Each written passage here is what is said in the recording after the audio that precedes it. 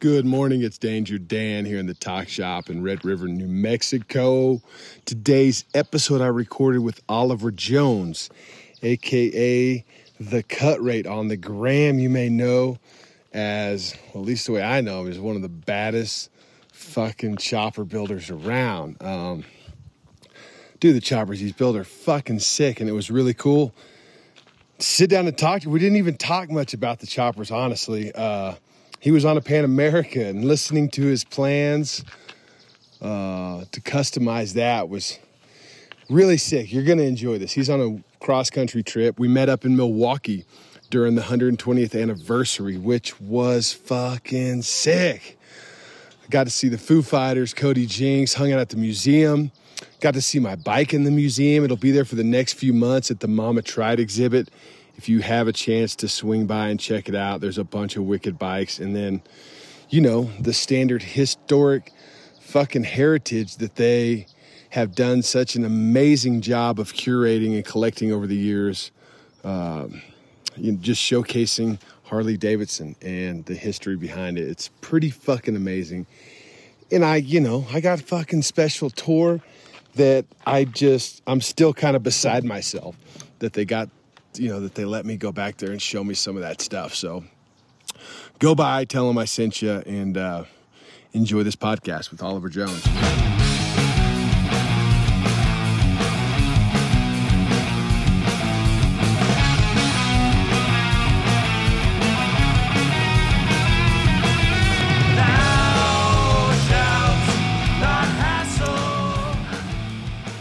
So it is Wednesday. I don't know what the date is. It's the week. What do we got? A week and a half before Sturgis. Not even quite that. It's like Sturgis starts next Friday. Me, Jake Hines, Matt Best, and Nick Farringer are fixing to hop on 4 Harley Davidson Pan Americas and ride the Colorado BDR all the way to Sturgis. We're going to do the tail end of the New Mexico BDR, then do probably the top half or the bottom half of the Wyoming BDR before we cut over and land in Sturgis. And it's going to be so sick. Right now we're outfitting the bikes and, just trying to figure out how it's all going to pack down. We're going to go on a little test ride later this afternoon through Red River and around the trail system up here. And, do a little shakedown before we hit the road.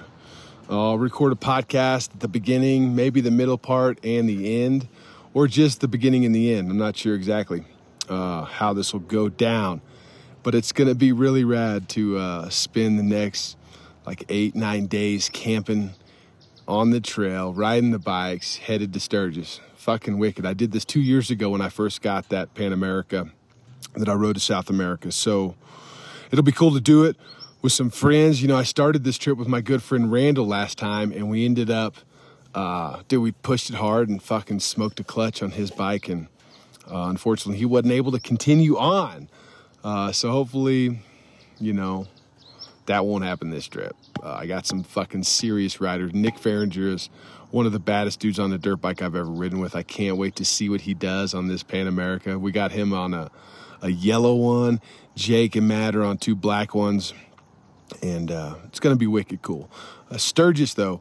So Saturday, there is a Prism Supply Pool Party at the Harley Davidson booth in Sundance Square. Sunday, there's a Choppers Magazine show at the Harley Davidson booth in Sundance Square. Is it Sundance Square or is it just Sundance? Anyways, it's in Sundance. Full Throttle's doing a fucking chopper show with Bling Cycles, I think on Wednesday. There's the Sportster Showdown on Tuesday at the campground, Camp Zero. Pat from Lead Sled has got a bunch of sweet things planned. And, dude, it's always a party hanging out with the Lead Sled crew. Hope to see all of you guys in Sturgis. And, what else is happening at Sturgis? Oh, yeah, there's this fucking chopper party at Sasha's on Friday. I might even stay all the way till Friday. I mean, that'd be a whole fucking week in Sturgis. That seems like a lot. And from there, I got Carrie Brobeck from Choppers Magazine hauling my Pan America to Virginia City for the Virginia City Roundup, which happens on, what day does that happen? That is August 26th in Virginia City. It's a fucking chopper show. It's a rodeo. The morning of the 20th, so there's a party Friday night. A couple of badass bands are playing. And then the morning of the 26th, I'm going to do a ride around the Virginia City Adventure Loop. If you have an adventure bike, a Pan America, whatever, a dirt bike, and you want to do that, I'll have more details as we get closer. And we'll do that before we go to the rodeo that afternoon. It'll be wicked cool.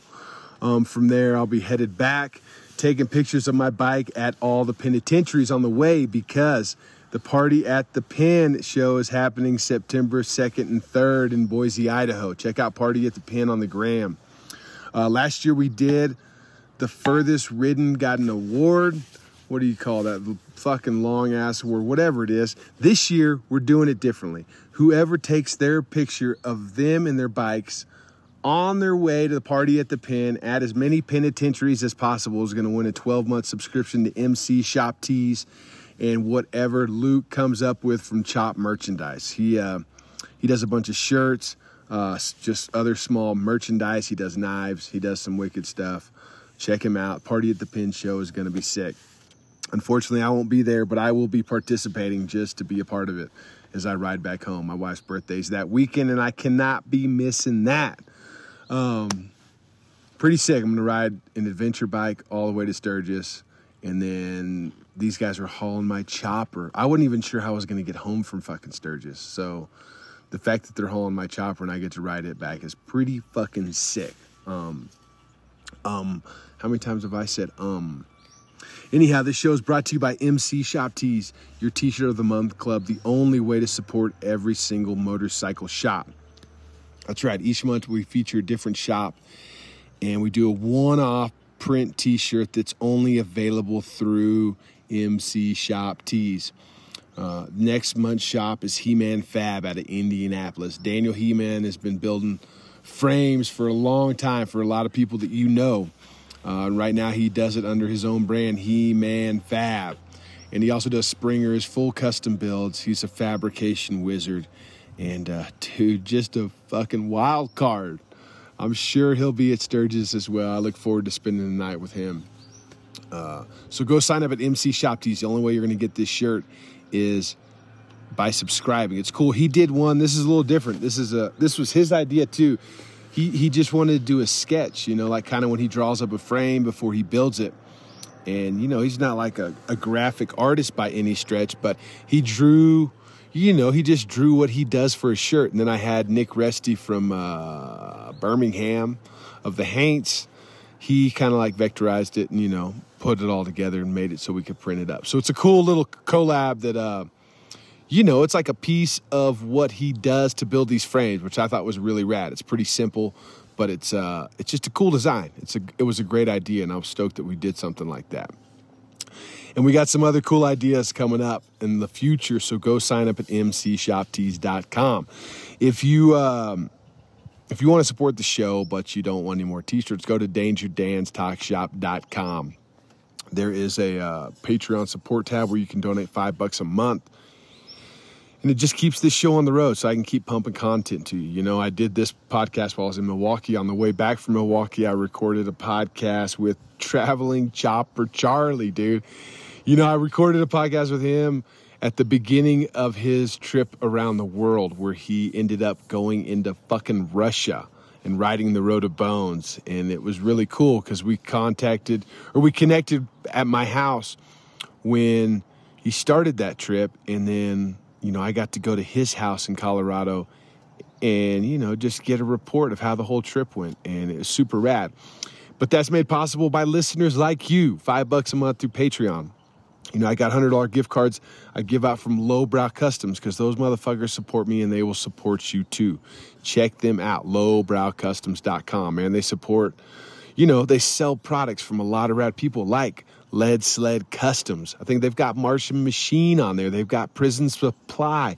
They've got Nick Farringer's family company, Cycle Electric. So, to buy all those things, go to lowbrowcustoms.com. They also sell Bates Baja tires, which is what I run on my chopper. They got Pan Am oil, which is what I put in everything I have. So go check out lowbrowcustoms.com.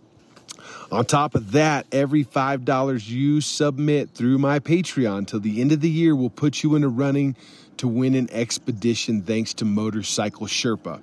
Motorcycle Sherpa is who I've been to Nepal with twice now. Once in 2019, once in 22. And they're fucking phenomenal trips. And, somebody's going to win a trip and get to go with me on one of these expeditions. If you would like to go, but you don't want to wait on winning, we have a few spots left. I talked to Bear. I think he said there's already 10 people signed up, and we're going to probably cut it at 12 or 13. We've done bigger groups, 15, 16 in the past, but it's, we like it a little bit more intimate. So there's only a few spots left. Go to motorcyclesherpa.com. The Ride to the Heavens trip, November 3rd through the 15th, I believe, is the first trip to Nepal in November. That's what you want to sign up for. And I've already got some rad friends coming. I hope that you will go sign up because you're going to fucking love it. I'm looking forward to it. So motorcyclesherpa.com. Go to dangerdancetalkshop.com. You've heard it all. Let's get into this podcast with Oliver Jones. And if you're curious, look him up at The Cut Rate. I'm telling you, he is one of my favorite builders, and he's got a wild style, but it's very, it's so fucking tasteful and clean and different. He's got his own fucking style. He's one of those builders, when you see his bike, it's him. I mean, everything from like the panheads he's built, the FXRs. We talk about the Softail he built recently that, he did the Born Free Edition Harley. It's just wicked cool. And what he's going to do to this Pan America is going to fucking melt some minds. It's totally, outside the, what do you call it? Anyways, you'll hear more about it. Let's get into this podcast with Oliver Jones. Oliver, how's the trip been? It's been good. Yeah. It's been long, I guess. Really? You're only halfway there, right? Yeah. I take that back. It's actually not been very long. It's been quick, but getting here has been a little bit of a time crunch. So I wasn't like, let me just go enjoy the this wasn't going to wait on you. The rest of it, no, you're going to exactly. The rest is just kind of whatever. I have a lot of time in between, but getting here was sort of a rush. There's a lot in between here. Where'd you start from? I started in Long Beach. Oh, yeah. And then basically rode the first day up to Bend, Oregon. Okay. And then... Damn, that's a good day, right? The whole fucking... How many miles is that? Well, I didn't make it all the way to Bend. I left and made it to Klamath Falls, basically. Okay. Almost. So just California border. Spent the night there. That was 6 the first day. Because I had to meet a guy. 600 miles first day. Yeah. It's a good one. So had to meet a dude. Through California, that seems like a lot, really. Yeah, and I've done a million cross country, so I every time I'm like, all right, I'm not just gonna do the same thing. So I set my GPS no highways, all 2-lane. So I took 395 basically up past Mammoth, all the way up basically to the top of California. Spent the night there because I had to meet a dude the next morning in Klamath Falls to look at some parts. Nice. So I went to a dude's who lived completely off grid, 5 miles down a dirt road. Really? So I was like, okay, first day Pan America, it's it's an adventure bike. I'm glad this trip I've done more adventure than I probably ever have, and more than I planned on doing. It was all already more than you planned on doing. Yeah, totally not. What's your off-road experience? None. Oh, zero. Sick. So sick. Ridden, my friend's dirt bike in a field a couple times. I think that's one of my favorite parts about this bike is the off-road. Getting people. Just the possibilities. Going off-road and seeing people that have never been off-road go see. Because you said you put in your GPS, stay off the highways. Yeah. This can take it to a whole nother level. It's stay off the fucking roads. Where you can really get away from. You go from the people on the highway that are trying to get somewhere quick, yeah, to the 2-laners where everybody's a little bit more chill, yep. And then you get to the off-road people where they're on vacation. Yeah, everybody you run into is just fucking, yeah, in no rush at all. I mean, my plan with this bike from the get-go my plan from the get-go basically has to make a sport touring street version of the Pan Am. Like that was like, I know it's off-road capable. Yeah. You proved that. Tons of people have proved that. I'm like, I think the bike is good for like the way I ride, which is cross country, around town, sport touring, weekend trips kind of thing, and like up the performance, up all this stuff a little bit, and just make it more kind of like T-Sport inspired, like more like kind of sport touring basically. Yeah. So I was not planning on doing any off-road on this thing at all, and it just like happened to be like, you're going down this dirt road for 5 miles, and there's, you know, sand and rocks and shit. No problem. I mean, I had no issues there. So anyway, first day did that. Went to Bend, Oregon the next morning, and basically just hung out for the day with Mike Davis from Born Free. Yeah, nice. So I know Mike forever, and he moved up to Bend, and like, I'm like, I'm just gonna make a trip and go see Mike.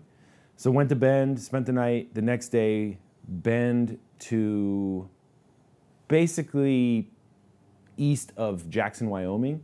So like Dubois is actually the town I stopped in. I was trying to camp in Yellowstone or like in Jackson, but it was just packed. Everything was filled. Yeah. So I just like I hit a KOA on the other side, but that was 800 that day. God, you were sitting on that thing, and you didn't do any. I mean, I saw it out there. I mean, it's just bone stock. I did a seat. I mean, Saddleman did a seat with me. I mean, I did the exhausts, intake, risers. I guess I didn't look that close to it. I modded the crash bars to put highway pegs on it, but I mean, I did that to mine, and I fucking don't use them near as much as I thought I would. I had really I had like, when I left, I had 600 miles on the bike. So I had like, and that was like me like, okay, I'm gonna go ride this to San Diego and back so I can like put more miles on it to do the first oil change before I leave, so I don't have to do it on the road and be crunched for time. So I kind of just like, I didn't really have a whole lot of like seat time on the bike, but I knew instantly like, okay, these bars are like, they're too far forward, or the seat's this, that. So I did do a seat. I still got a little more tweaking to do on that, but I kind of changed the seating position a little bit, made it a little more upright. And I knew the highway pegs. I mean, it's not that it's any more comfortable having your legs like that. It's just that being able to like move your legs. Just another place to position yourself. So, I made it to Jackson.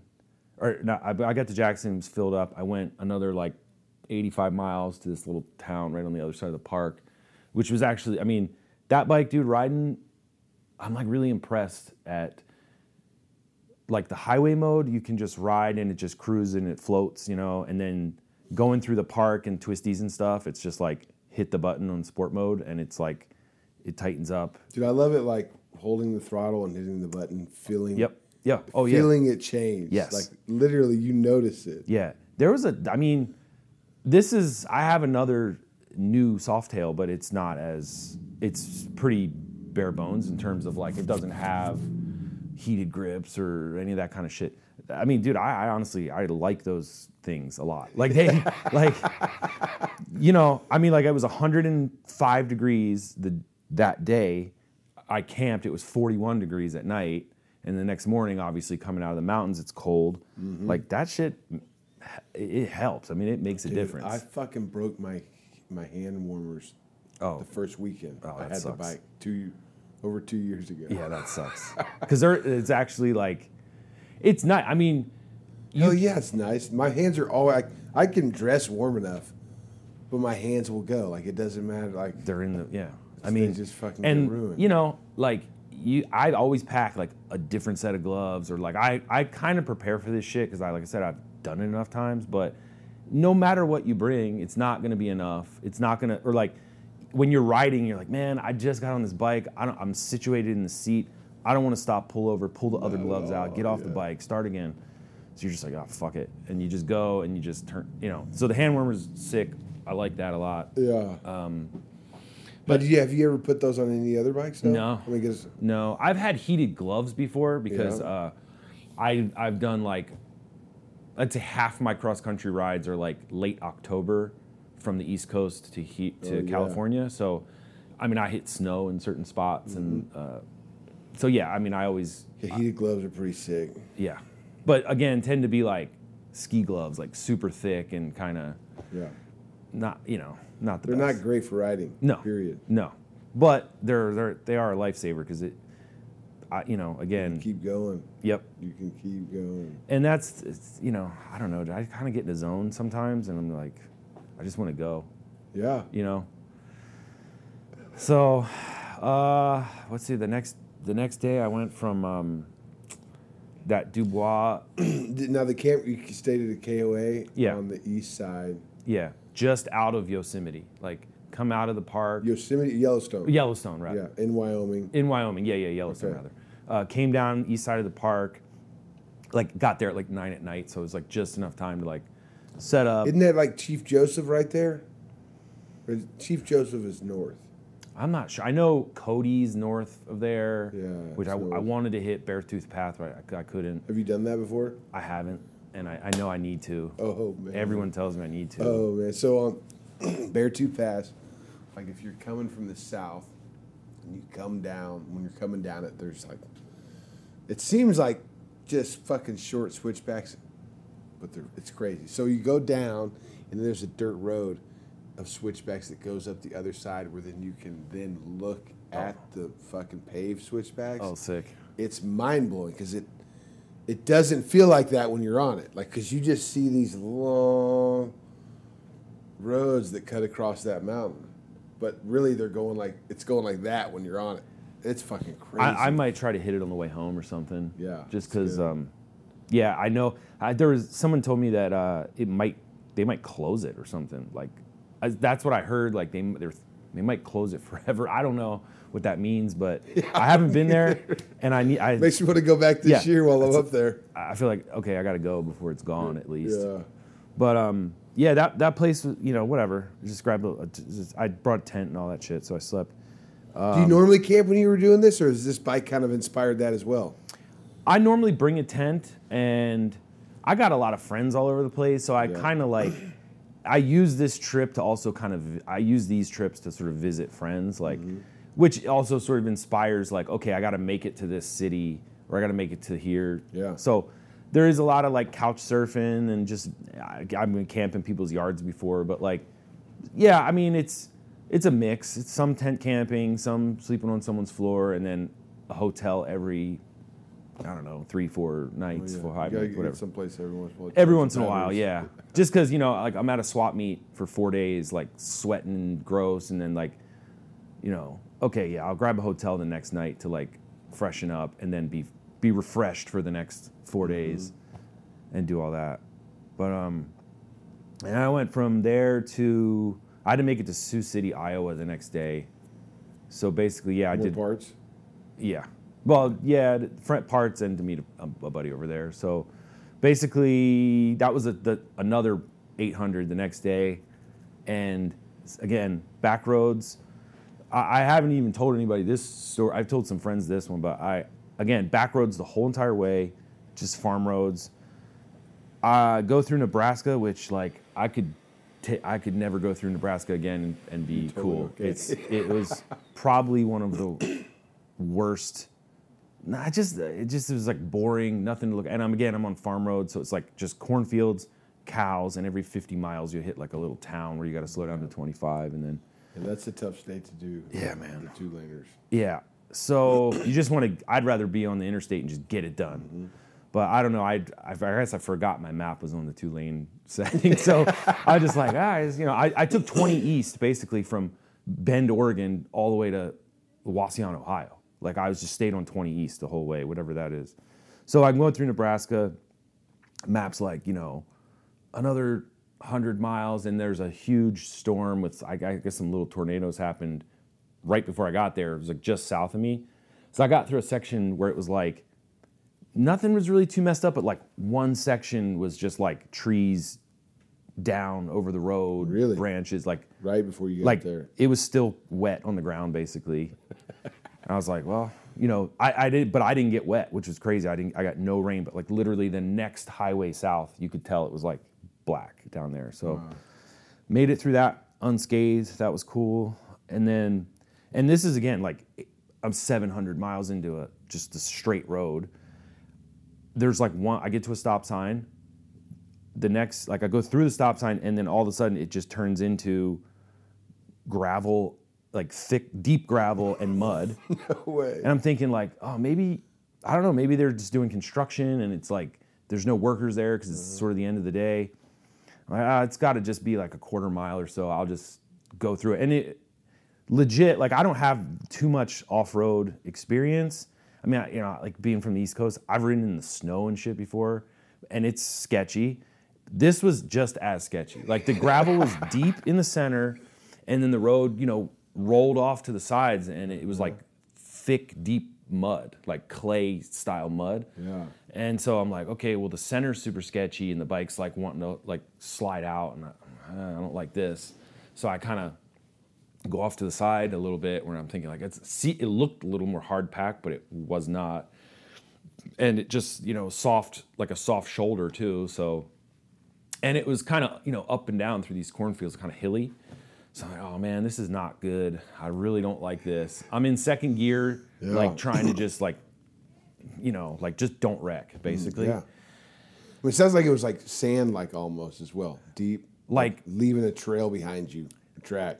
Yeah, but like, so at one point I stopped. I was like, I'm taking air out of the tires, and like I got off, and dude, there was probably 3 inches of mud caked all the way around each wheel. Like you couldn't see the tires. It was just stuck like that thick dirt, clay, muddy, kind of not watery mud. Yeah. So I was like, oh man, and it's just super slippery. So I'm like, I don't like this at all, but it's 15 more miles of this. Yeah. Shit. So I'm like, all right. So I keep going, and it's funny. That's when they don't shut down trails, but they say just don't go on them, like for motorcycles, as if it's like slick mud like that. Like that's the one thing where they're like, just don't, because it's so fucking difficult on two wheels. Yeah, and I got like, probably got like an extra 100 pounds of like, between the saddlebags that are like full of like tools and different stuff, and then my bag's pretty big and packed down.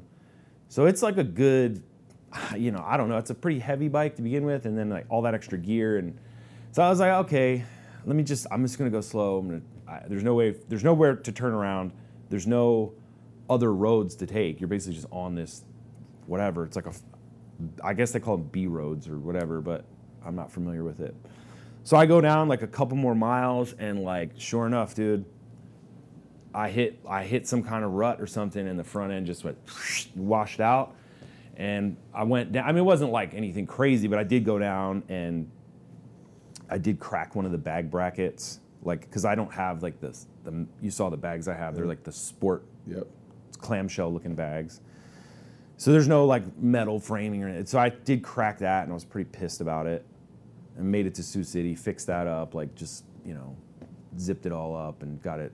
And again, when I get back to California, all that shit's coming off, and I'm changing all that stuff. So I'm not too stressed about it, but I was definitely mad. I was definitely super mad. And that, again, that's like at the end of basically an 800-mile day of just being pissed because this is like, why did I go this way?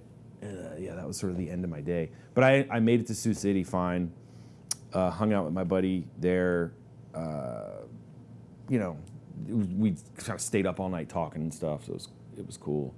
And then the next day went Sioux City to just west of Chicago, because I was going to the swap meet in Wauseon, so going all the way there would have put me there at like too early for the swap meet almost. Mm-hmm. So I was like, all right, I'll get a hotel just west of Chicago, and then next morning woke up like severe thunderstorms, sheets of rain, lightning, all that. I'm like, okay.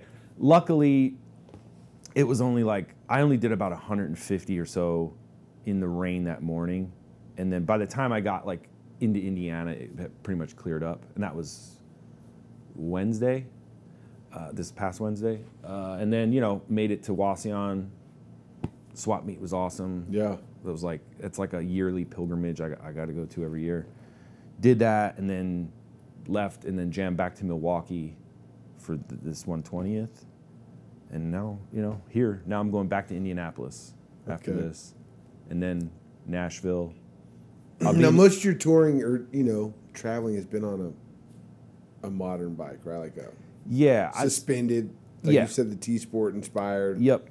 So when I lived on the East Coast, I had a shovelhead chopper that was like pretty extreme in terms of like mid position and bar side, like very super jockey style. Yeah.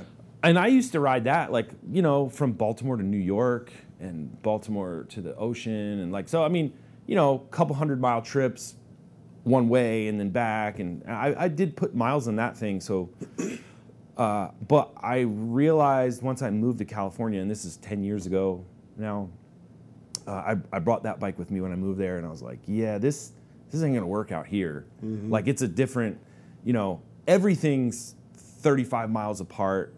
Everybody drives 90, and the highways are shit. And like, it had a Springer, and like, I just remember like one night, like for whatever reason, the highways are like dark there too. I feel like the East Coast, maybe it's the city stuff, like there's more light or something. Light, yeah. I don't know. I just remember it was like dark, my Springer's bouncing off, the front wheel's off the ground, bouncing, going 90, cars are still going past me. I'm like, yeah, this ain't gonna work out here. And I, at that point, I hadn't even really like, FXRs and stuff weren't even really on my radar. Mm-hmm.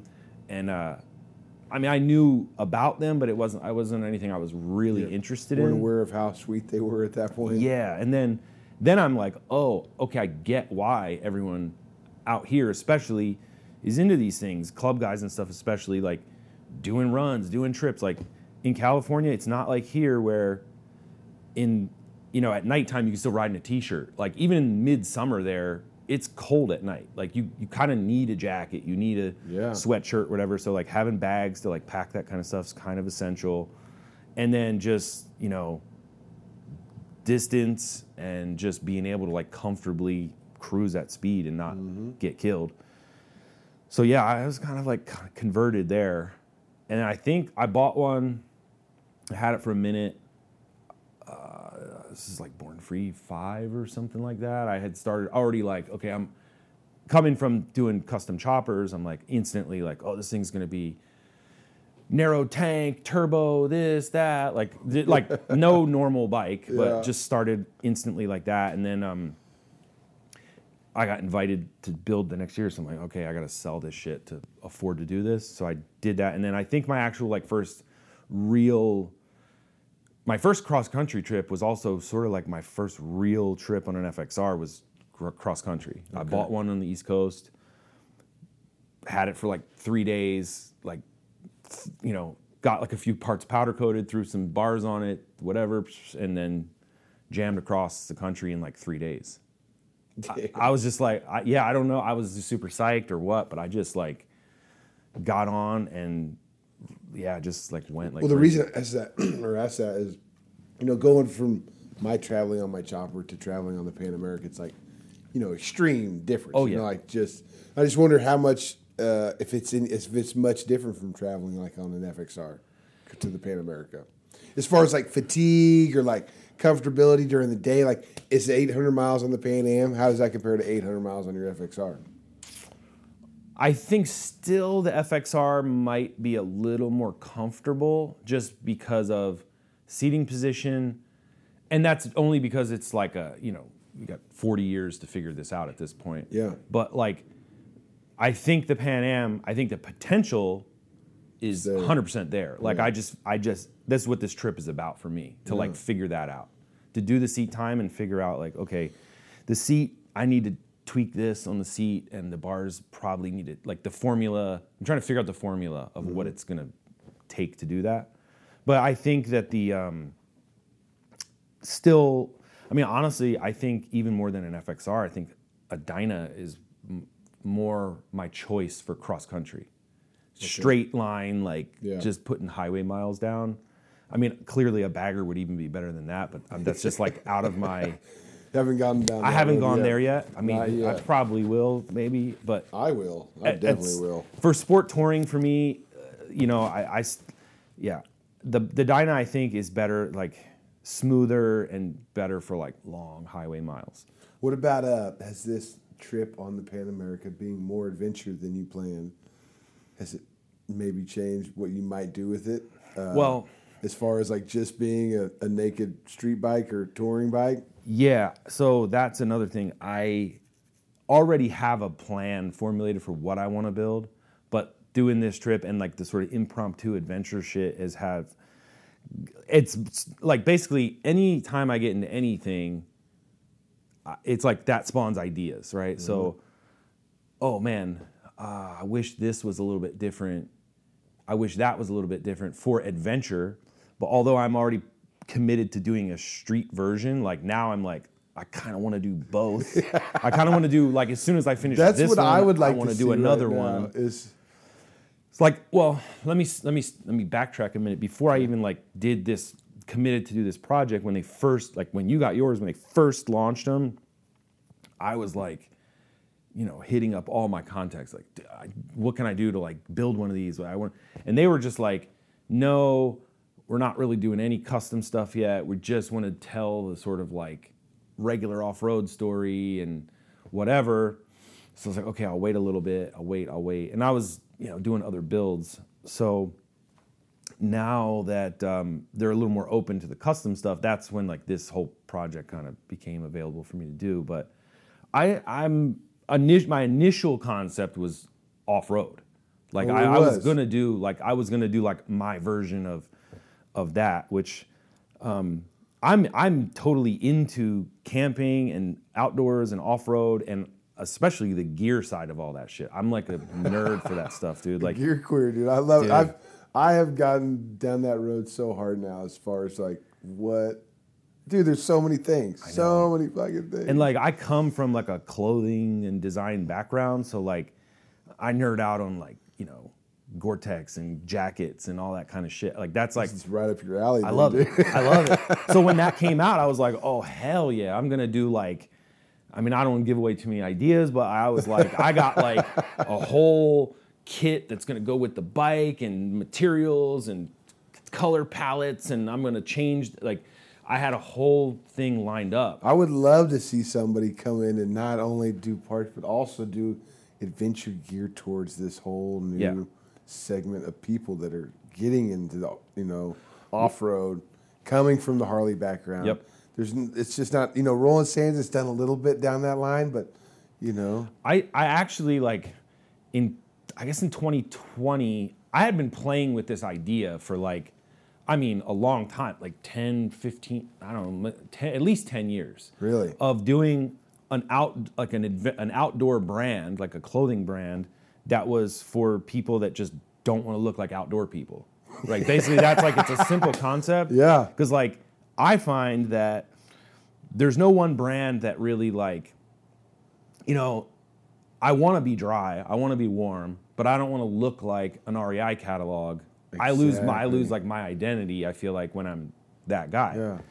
And so with different color squares on your legs. I can't, like, it's and they're so effective too. Like, I mean, those squares are different materials in different places for different things that are very effective, but it's like, fuck, man, but like same color black or something. Yeah. Dude, do something for me. So like coming from like, you know, again, like the stuff I like, it's music and culture stuff and choppers and punk rock stuff and this and that, and like I don't know, man. I just like I can never find anything I'm really happy with. So I was like, I'm just gonna, you know, kind of start something, and I just kept putting it off because I was busy with my other brand. I just kept putting it off. So finally, like 2020. Pandemic, I'm like kind of bored. I'm just gonna start this thing, and there's been like a huge uptick in like outdoor brands. Fucking like, 2020. Yeah, I mean, everything was selling, from fucking campers to dirt bikes to whatever. So I was like, man, I just got to pull the trigger. So I did actually start a little brand. It's called Desperate Measures, and it's basically like the concept is that it's just like, you know, gear for guys that don't want to look like outdoor dudes. I love it. So it's, you know, it's like it's just a lot of black stuff. It's inspired by all the things I just said. But I did a few things. I did like a couple hats, some gloves, some like moto style gloves. But I didn't really I just got tied up with doing more bikes, and I kind of just like, I'm like, well, I think there's room now more than ever for that. There really is. I want to pursue it. I have tons of material and concept and designs, like kind of done, ready to go. I'm just like a one-man show. So it's like, okay, I can build this bike, and that's got to take basically all my focus, or I can do this parts deal and like put all my money into that and then actually probably make some profit, or I can do this clothing thing and put all my money into that and then like take some chances yeah. And it would like do well, but over the course of a while. Yeah. So I've been like, oh man, I really want to. So if there's any like, investor people out there that are listening that want to like jump in on this, hit me up. But I have a bunch of stuff, and that was kind of my original concept, was to do the Pan Am as like, the Ford Explorer Eddie Bauer edition. I wanted to do the Pan Am Desperate Measures edition. That was like fully like, again, for people that like are into probably the same stuff we're into, but like, man, I'm just not that guy. Like, I just don't want to wear that kind of gear, or I just don't want to look like, I don't want to look like I have a ski outfit on or something. That's just not my thing. So I sort of cherry pick from a lot of other brands. I'm like, oh, this brand has a really cool bag that I'm using, or this brand has a nice jacket, or this brand is sort of out of that realm, but they make a really nice set of gloves. That's what I find is like different, like they make their stuff out there, but it's not geared or advertised towards the market or the uses I see it fit for. Like the pants I've been wearing a lot are Cools, and it's like they have one really thick, it's almost like a Carhartt material that's got fucking Vince on them. It's the only pants I've found with Vince on them. Yeah. That don't look like the Gore-Tex Vortex, Yep. And it's hard, dude. So that was kind of my goal at first. And then, like I said, Harley was sort of like, okay, yeah, we've talked about the adventure side of this thing. Let's get into the custom side a little bit more. They're doing the racing with Pan Ams now. Mm-hmm. So I'm like, oh, now's my chance to sort of like do this. And I think, again, truthfully, like, I think the bike is a Swiss Army knife. Like, I think it's a really good for, sport touring. It can be awesome for off-road. It can be good for around the city. So I had to kind of pick one of the three. I mean, shoot, if I had three of them to build, I could do three separate things that would all be sweet. But I'm doing what I'm doing what I'm doing right now. So figuring that out. Well, I'm stoked. I mean, I think I never thought I would even buy any new bike, especially a Harley, really. Until that came out. And I've been disappointed, or maybe not disappointed, but I've kind of been shocked that the aftermarket hasn't jumped on it more. But I do understand, like, the timing was really, was really fucked when it came out, to invest in some new shit that you're not sure about Harley doing an adventure bike, the live wire fucking tank. I get how it was hard to invest a bunch of fucking time and money into something that, this is a totally different market. Going to that, it's a tough one. Yeah. But I think that there's so much room for parts. I mean, everything on this bike. And I do believe that, the first year there was a bunch of little bugs. There was, some bad apples, just like fucking anything that gets put out for the first time. Yeah. But it really slowed down the momentum, like that. They sold a fuck ton of them. And then that momentum kind of slowed down after that. But I do believe that the market's there. Yeah. And it's going to grow. I feel like, the initial, like, it was such a shock to the market that everyone was like, I got to check this out. There was a huge surge, and I feel like, especially timing, pandemic, people was like, I'm going to get outside, I want to bike. There's a lot of people just getting into that. And I think the way I saw it was like, obviously those issues, which, again, to be expected, especially with something like as new and different as that is, new engine, new everything. Yeah. But then... especially into a Harley client, like that. Yes. That's one of the harder... We're used to, like, this is the same motor basically since 36. Yeah, you change anything, people fucking lose it, But then, they dropped ST at the same... like, right when, like, they were kind of having some issues with some stuff. And then ST came out, and everyone's focus is like, whoa, what's... And so that kind of took a lot of focus off of Pan Am, I think. And now I think And those fucking vintage colors schemes they did were fucking they nailed that shit. Dude, I was like everything. Again, that's another bike, the new one with the sidecar, but then that like Electroglide, the blue with the white bag. I've seen a few of those going on the street, and I was like, yo.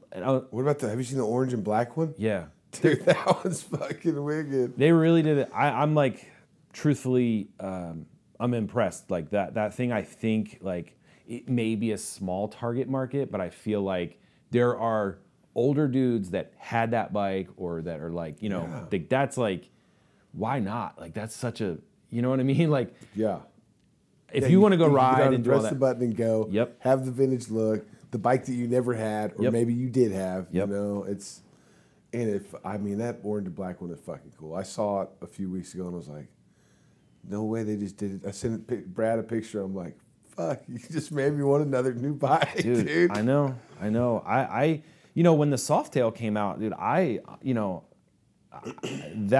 never had my newest bike for me is like early 2000s. And that's like, I'm still sort of in 80s, 90s land for the most part.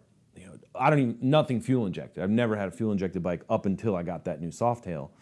And it was like, I think part of it for me was the way they released it, the verbiage that they used. Like, this is the new, they're kind of like, oh, this is the new Dyna. Mm-hmm. And I was like, it's not a Dyna, it's a Softail. Like, it's not even a Softail. Yeah. I don't even think they should have called it a Softail. And they lost the lines. I mean, that's my biggest complaint with the thing. It was like, fucking call it something else. I really appreciate the sort of like FX heritage, from shovel to this to that. So, and they were like, oh, this is the new FX, whatever. I'm like, nah, dude, that's like a Softail. And why don't you just call it, hey, we just revamped our Softail line and it's much up to date, it's cooler, whatever. Fine. So again, given the opportunity, I want to challenge myself whenever I do like builds and stuff. So like, I've never done a fuel injected, and I've never, like, something that I don't like is kind of what I want to start with. To like, what do I need to do to like make myself with something that it's not doing anything for you. Exactly. Like, it's easy to me. Like, I don't care. I'm not taking anything from anybody, but like, if you're gonna do a panhead, you're gonna do a rigid panhead with like a Wassel tank and a Wassel fender and a 21 and an 18. Like, you already know it's gonna look good. Like, you don't. There's not even. It's not there's real zero tough at risk. that point. Yeah. There's zero risk in that. Like, you could put any color. That's a good point. Yeah. Any size bar, whatever. You know basically what you're gonna get. So I'm like, cool. I want to do this Softail. I really don't care for it, but I think, I don't know. I just think there's probably potential. Everyone that I talk to was like, it rides really good. The power's there. This, that. I'm like, yeah, but the lines I'm really not feeling and certain things. So given the opportunity, I was like, cool. Basically just made it exactly what my brain was like, no, this line needs to be like this. This size should be. I basically, on that bike, I wanted to make like a factory looking kind of like CVO type. Like, basically, again, the FX heritage of like 91 Sturgis, 92 Daytona, the Firefighter edition, the whatever edition. Like, they had all these editions and stuff in the 90s, which I always thought were super cool. And like, they had basically. I saw a Softail Sturgis yesterday. How sick is that? Yeah, it never came out. Cool. It never came out. That Softail Sturgis, I saw that a few years ago in the archive, and like those type of things, like, I'm super inspired by. So I've made a twin cam Sturgis, an 01, because they had 81, 91. I did an 01 T Sport Sturgis that was like the beginning of me kind of going down that rabbit hole, but like made a bunch of parts that looked OEM that had Sturgis and like. I love that idea, and I've heard you talk about that, and I never thought about doing that or, that was a thing. But yeah, making something custom that looks like they could have made it. You know, where it looks like it could have come from the place that you got it from. Exactly, and like, so doing that Softail was like, it was for Born Free, so I'm like, I'm gonna do a Born Free edition, because to me it's like. Sturgis is Sturgis, Daytona is Daytona. They both have their editions, and I'm like, at this point, Born Free, like, come on, dude, like it's there, like. So I'm like, let me do a Born Free edition, and I really nerded out on like getting stuff like super small details, but like every part on that bike's touched to make it look like it's not touched. So everything shrunk down, reproportioned, moved. Which is cool doing it for like a one-off bike because you don't have, when they do a production bike, you got to think about producing these things. Yep. So that, Yep. You can't spend that much time on individual little parts like that.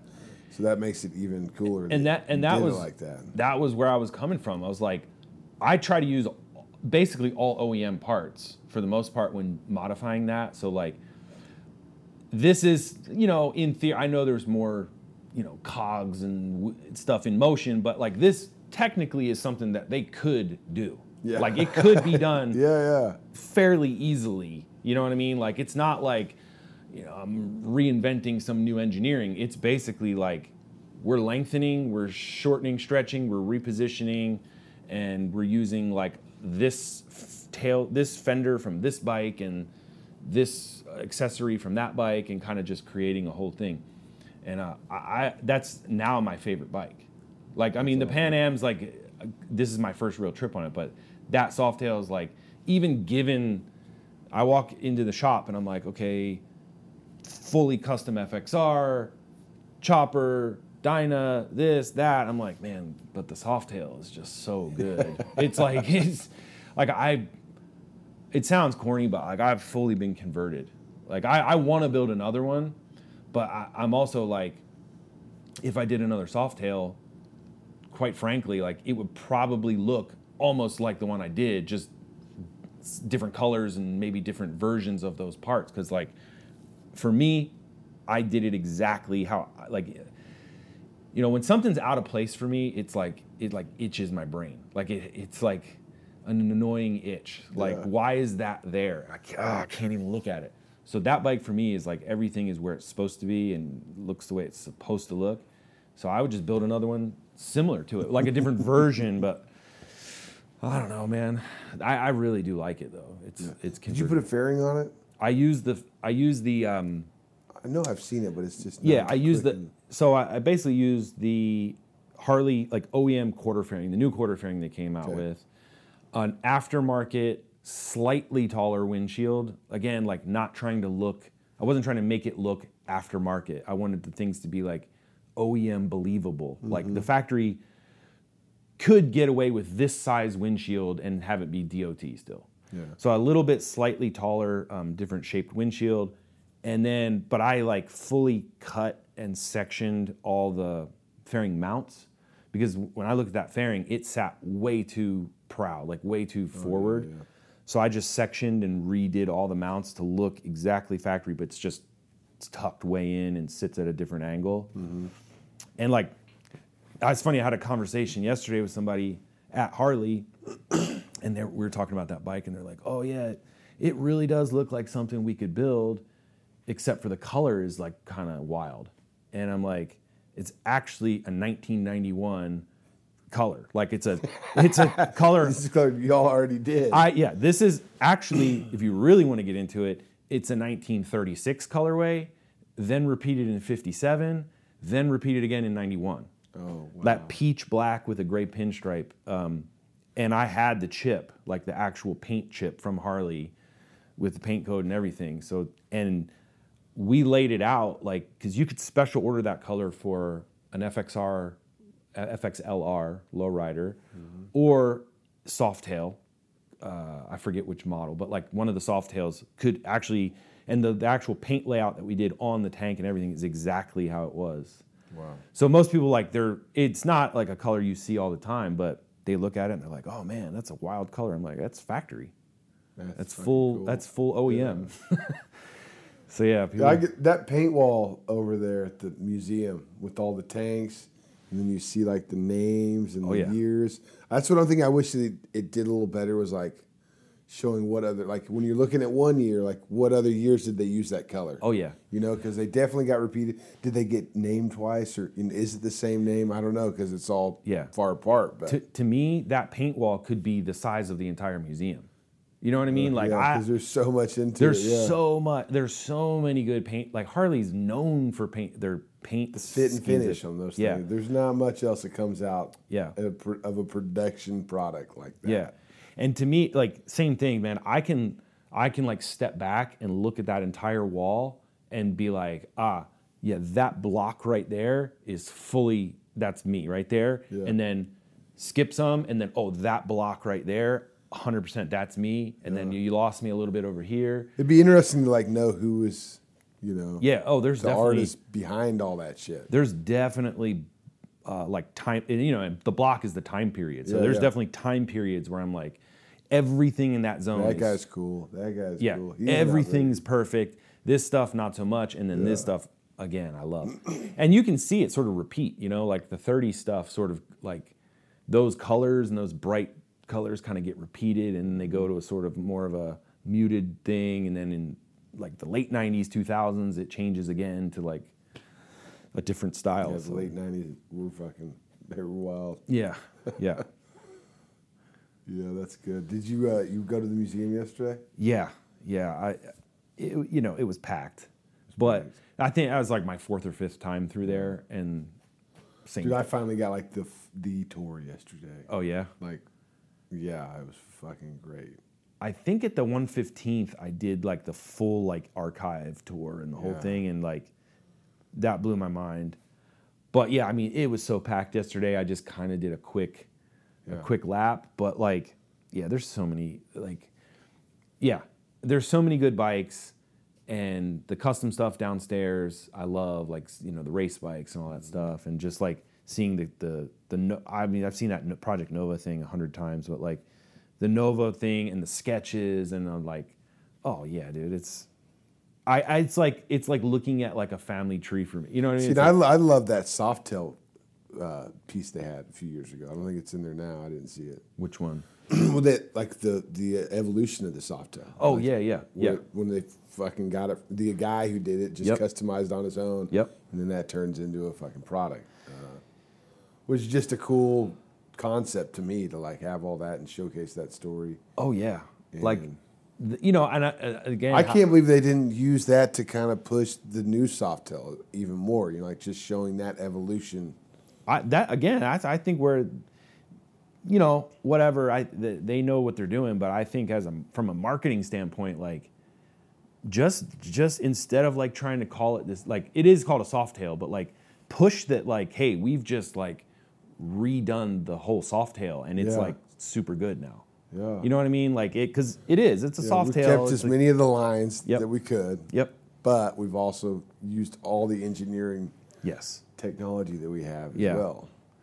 Yeah, I mean, and it seems like, they're kind of a little bit more sort of listening to what like we're all sort of asking for. It feels like I think anyway. it's just one of those sections of the paint that we like. You're like, Possibly. right now they are listening. I Possibly, think. and people go in and out of positions, and this thing happens. So who knows? I mean, but I feel like kind of in the last maybe 4 or 5 years, it's sort of gotten like, okay, they brought back the lowrider first, which was like, okay, now we're sort of getting somewhere, and then Yeah, even if they don't nail something like that, that's enough verbiage to know that somebody's at least trying to hit the mark, or they're hearing something to shoot for. yeah, ST, same thing. Like clearly, like for FXRs and stuff, like it's basically the only bike that's been out of production for 20-something years that companies are still developing new parts for. There's no other bike that like a current new company is like developing parts for. They're not doing those for shovel heads or for anything else really. So the fact that they kind of were like, okay, we're making this ST sort of something that like everyone's kind of hot for right now. And it's like, it's essentially like a new FXR, new style. So they're listening, you know what I mean? And like, there was a lot of talk like, the fairing this, that. I'm like, guy, they're not going to just put like a 40-year-old fairing on a Once again, people are just not going to be... Exactly. That's not how it works. Like they put out the panhead again, people are still going to not be happy about that. Exactly. So, I think it looks fucking rad. I do too. think they nailed it. No, I do too. I mean, I think like the hard lines on the fairing and the I mean, bags, even like, seeing him out in the wild, and they still get me like, what the? Oh, yep. like I see it coming. I'm like, what? That's fuck. Oh, it's a brand new motorcycle. Yeah. Yeah. I mean, and again, for me, like I'm anything I get, if I got an iPhone today, I'm gonna go change something on it today. Like it doesn't matter. So Yeah. no matter what, I'm changing something. But I think it's a damn good start. Yeah. You know what I mean? It It's really is. better than most, better than more or less. And that, coming from me, that's like, I wouldn't change much. Like that's kind of a lot. Yeah. Well, so that Pan America, I think it has a lot of potential. So as an adventure bike, like what other adventure bike has that custom? Oh, what am I trying to say? Has the ability to customize as much as that one. They're not really out there, I don't think. Besides like handlebars and bags, the typical dirt bike change up shit. But I mean that you could change like the tank on that. Like I would love to see somebody make their own tank for that bike. It's coming. It's coming. It'll be, I mean, that's when awesome. I get back in August, all that a lot of stuff is coming. Really? Yeah, I mean FXR division just did like crazy. Like they changed everything. They literally changed every single thing that you could possibly change on the bike. I'm sticking more to like having it still look like the Pan America that like you would go buy. Mm-hmm. I'm gonna do more accessories, I think. Yeah. Kind of give it more of an OEM look, or like a street version of that bike. So like the bones still sort of look the same, but I am gonna do tank, some other like a lot of fairing. I mean, I'm keeping the fairing. I know I'm changing a windshield to give it a little more. Well, again, I'm not trying. I don't want to give. I want it to be somewhat of a surprise, but like I want there to be, like when I got the bike. Truthfully, first opinion was like it's great. It feels great. It actually looks really good with like whether it had Harley branding on it or whether it had KTM on or whatever. Like it's a good looking bike, I think, and it performs well. I just felt like, coming from having like so many Harleys, like it lacks something that like feels Harley to me, right? Like without the branding on it, like man, this thing could be kind of anything, right? So to me, I want to. That's interesting. I never thought about it like that. Like if you closed your eyes, people say, "Oh, it's not real Harley," and but yeah, putting it in those words, it's I don't know. I never thought about it like. So there's something. There's not like to me. I mean, yeah, it has the branding on it, and it does have a little bit of like a sort of a Harley edge, like a Harley chic to it, like that kind of. When you got the V-twin. Yeah, but even that, like, it doesn't really look it looks like a V-twin, but it kind of. Anyway, it doesn't sound like it really. Yeah.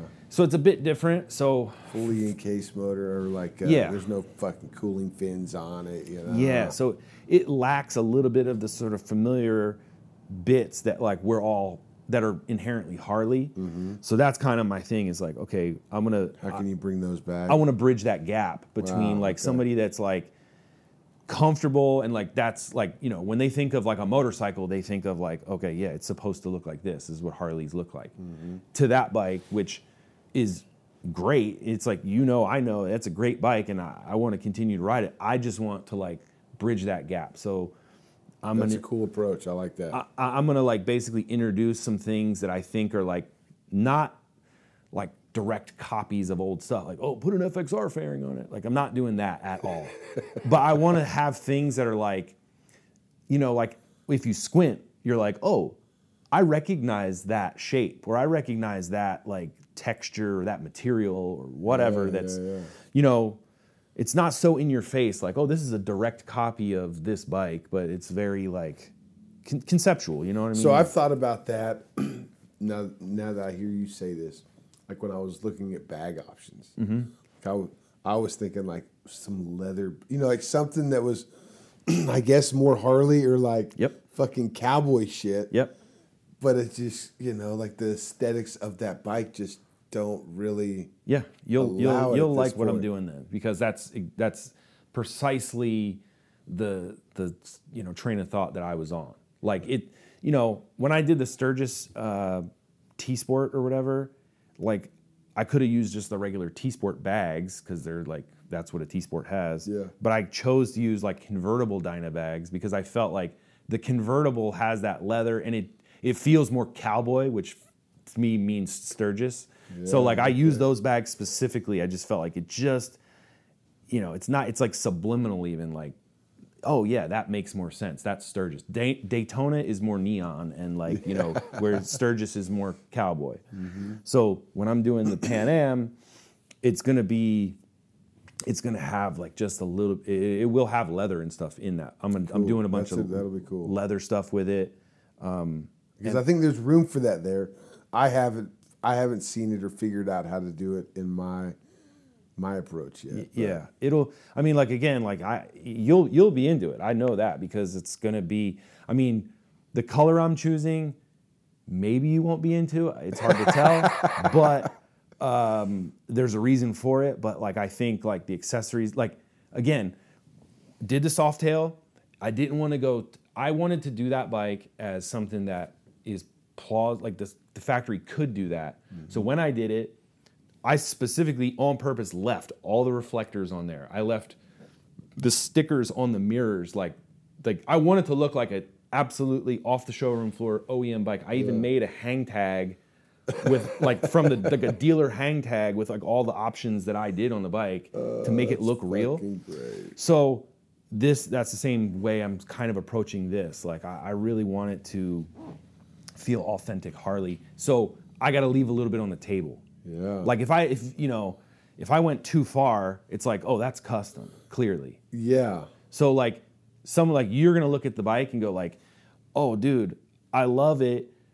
Maybe I don't like the paint color, but I like all this. If I had it, I would change that. And that's kind of like what I want to spark people's like, gotcha. Because like same thing. I look at the new ST, the new any bikes. I'm like, dude, I really like it, but I would want to change just this, which sparks that sort of like, creative like. Well, I can't wait to see where you go with it. Really, It's going to be street oriented, but I feel like and anything the accessories I'm doing are going to be like a lot of bolt-on accessories. So, are you going to try? Are you going to do a line of parts like the people can? I hope so. Yeah. Again, like it kind of really comes down to me being like a one-man show and like spread so thin on doing that stuff. Like I made a bunch of stuff for the Softail and then subsequently tried to have it produced, but it was like a lot of like stamped metal parts and sheet metal kind of stuff. And they're like, yeah, well, you have to make like 20,000 of those to make it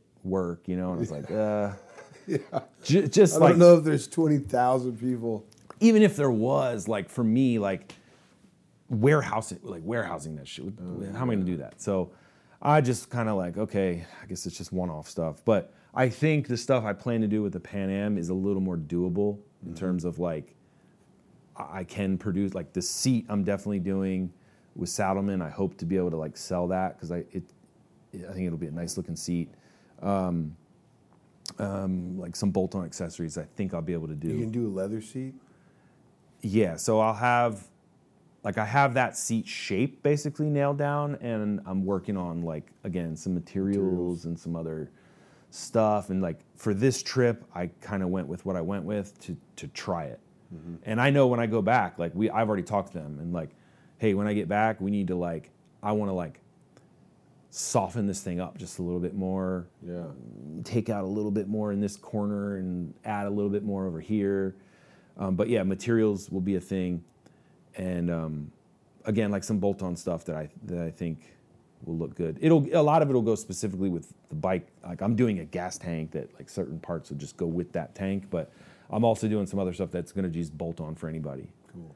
And I think it'll function obviously, but it'll. Has all the stuff that you come up with so far aesthetic, or has there been problems that you've seen that you're like, fuck, I need to do something problems, to fix this? Fixing problems for sure. Yeah. And again, mostly that's like things that I think like that bike. Well, for one thing, the triple clamp setup on the top tree, like the bar spacing is different than every other Harley. Yeah. So like changing that bar spacing to something that is like the industry standard is like 3.5 inch or whatever. So let's make a top tree that works, that can still take all the other. Every company in the world makes risers and stuff now. Yeah. So to find those Pan Am risers, you're kind of locked into like they have a square base and like it's different spacing. So making something that's that What for did one. Oh yeah, I did the. I saw yours have like the adjustable thing. And those were when I bought them, they were just for Indian motorcycles. That weren't even advertised for Harley or Pan Ams at that point. But those things are fucking great. I got a set of just like this. They look identical to stock, but they're just 2 inches taller. The taller ones, yeah. And good for literally like they were like $27 on Amazon or something. I was like, I'm just not for nothing. I'm just gonna try them. Way. I'm literally just gonna get them and just like see what happens. I think those were way more than $20. Yeah, well, that's the. Okay, how crazy is this? The factory ones are like cast. Those things are full billet and they're $26. Oh wow! I was like, oh yeah, well, okay, I'm just gonna get them just to see. They're definitely the 2 inch taller helps. I still want a little bit more pullback, and the bars I'm gonna change. Like I want a little bit more sweep. I'm like I like. There's just certain things. There's just a lot of things aesthetically. I think like.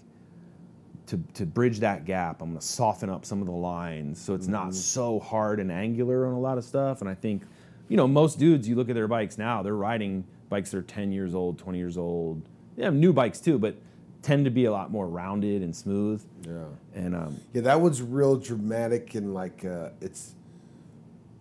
What's crazy is how different it looks on the center stand to the side stand. Yep. Like that side, it just looks so fucking lazy on the side stand.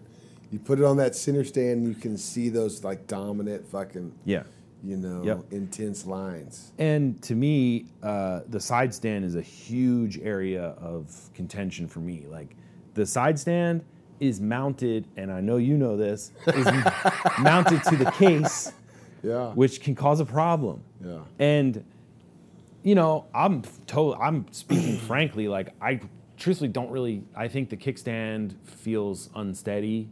I don't really like it, and the fact that it's mounted to the case, I really don't like because, you mess that up, you're out of luck. So I took the center stand off of mine, but I'm making a sort of.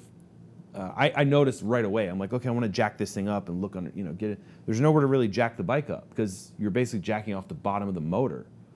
So it's kind of like a sport bike where it's like if you want to pull the motor. You need to like. There is no pull in the motor. Yeah, you need to like. Off the motor. You need to like suspend the bike from straps and do it that way. It's like it's not very good like that. It's not like other Harleys. No, so I basically, I'm making like a sort of bottom brace that'll like span from the center stand mounts like both a sides. cradle, essentially. Like a flat bar kind of thing that goes underneath. That will be like if you want to just use a regular scissor jack like everyone has at home. It'll sit flat on that. Yeah. And then on the left side, where it goes up into that, it'll have a kickstand mount. So you'll be able to run like a bolt-on, like Softail kickstand or something off like a catalog part. Are you running the stock skid plate? I am running the stock skid plate for now. I'm changing. I'm making my own and changing that. I just wondering what, because that's the one aftermarket part that is mandatory for the way I ride it. For the off-road stuff. And it's been great. Like I've beat the fuck out of it, and it's saved me, and it's still working. Like I've broke some bolts to hold it, which kind of shocked me when I took it apart one day, and there was a bolt that was bent like an S, and then one that was just broken. Yeah, it's way better than the case. Yeah, oh, for sure. I'm hoping that like this cross member piece I build will also sort of be like an anchor point where you could like have your front skid plate come down and then anchor to that rather than up to the case. Gotcha. You know what I mean? So you wouldn't even have to run those bolts into the motor. So it's like coming down from the swing arm spot? Yeah, from like where the center stand pivots, where it like hinges down. Yep. Those hinge pieces come off, and I use the mounting position there to have like a cross brace. And then there'll be a kickstand that'll essentially be like right behind your foot. Yeah. That you just kick it down. It's like so funny when I let a ton of people ride my motorcycle. and when they start looking for the kickstand. Oh yeah, like, what the hell? where Yeah, the fuck is exactly. Yeah. So I'm hoping. Yeah, I think that'll be good, and then that opens up a lot of doors for like, making kickstands or whatever. But there's those adjustable ones. Again, street version, not off road, but like there's those ones that you can kind of like unscrew and then lock down and like change the length on. So if you change wheel size or change suspension, whatever, you can. You know what I did recently? So the one downstairs with the flames on it doesn't have the adjustable ride height. Okay. Right? Do you have that? I on have yours? that. Yeah. So the new one I got does have that. Okay. And I was getting some parts. I was accessorizing it for a trip. Yep. And I saw that they had a bigger kickstand, a pad with a kickstand with a big pad on With a it. foot. Like, Yeah. that would be great. Absolutely. I think there's two different size kickstands, They're like links, they're probably depending on the ride height and the not ride height adjustable. Yep. And because that one, I think it's too long now because I have to like lean the bike over to the other side to swing that kickstand out. Well, And then it doesn't lean as much, which is cool once if you're parked at the right spot and you get the kickstand down, but it's not easy to get there. I think a lot of that stuff's programmable, but I have noticed that like when I cut the bike off, it like lowers. And if your kickstand's like not out already, it's like you said, it's hard to get the kickstand out because the bike's squatted down. So if I do it before I turn the bike off, it might be easier. I think so, but I'm not positive. Like I kind of just have to lean the bike way over to the side to get the kickstand out. Okay. And then it like leans the other way. But this is all stuff that like, I didn't want to start making parts without really like knowing what I'm getting into. So that's, again, this trip why it was like mandatory for me to do it this way. But Well, I'm stoked to see what you come up with. I'm definitely I think there's a ton of not really problems to address, but things that can be made better, right? Mm-hmm. And then aesthetically, there's just the customization of that bike is just fucking endless. There's really. a lot of options.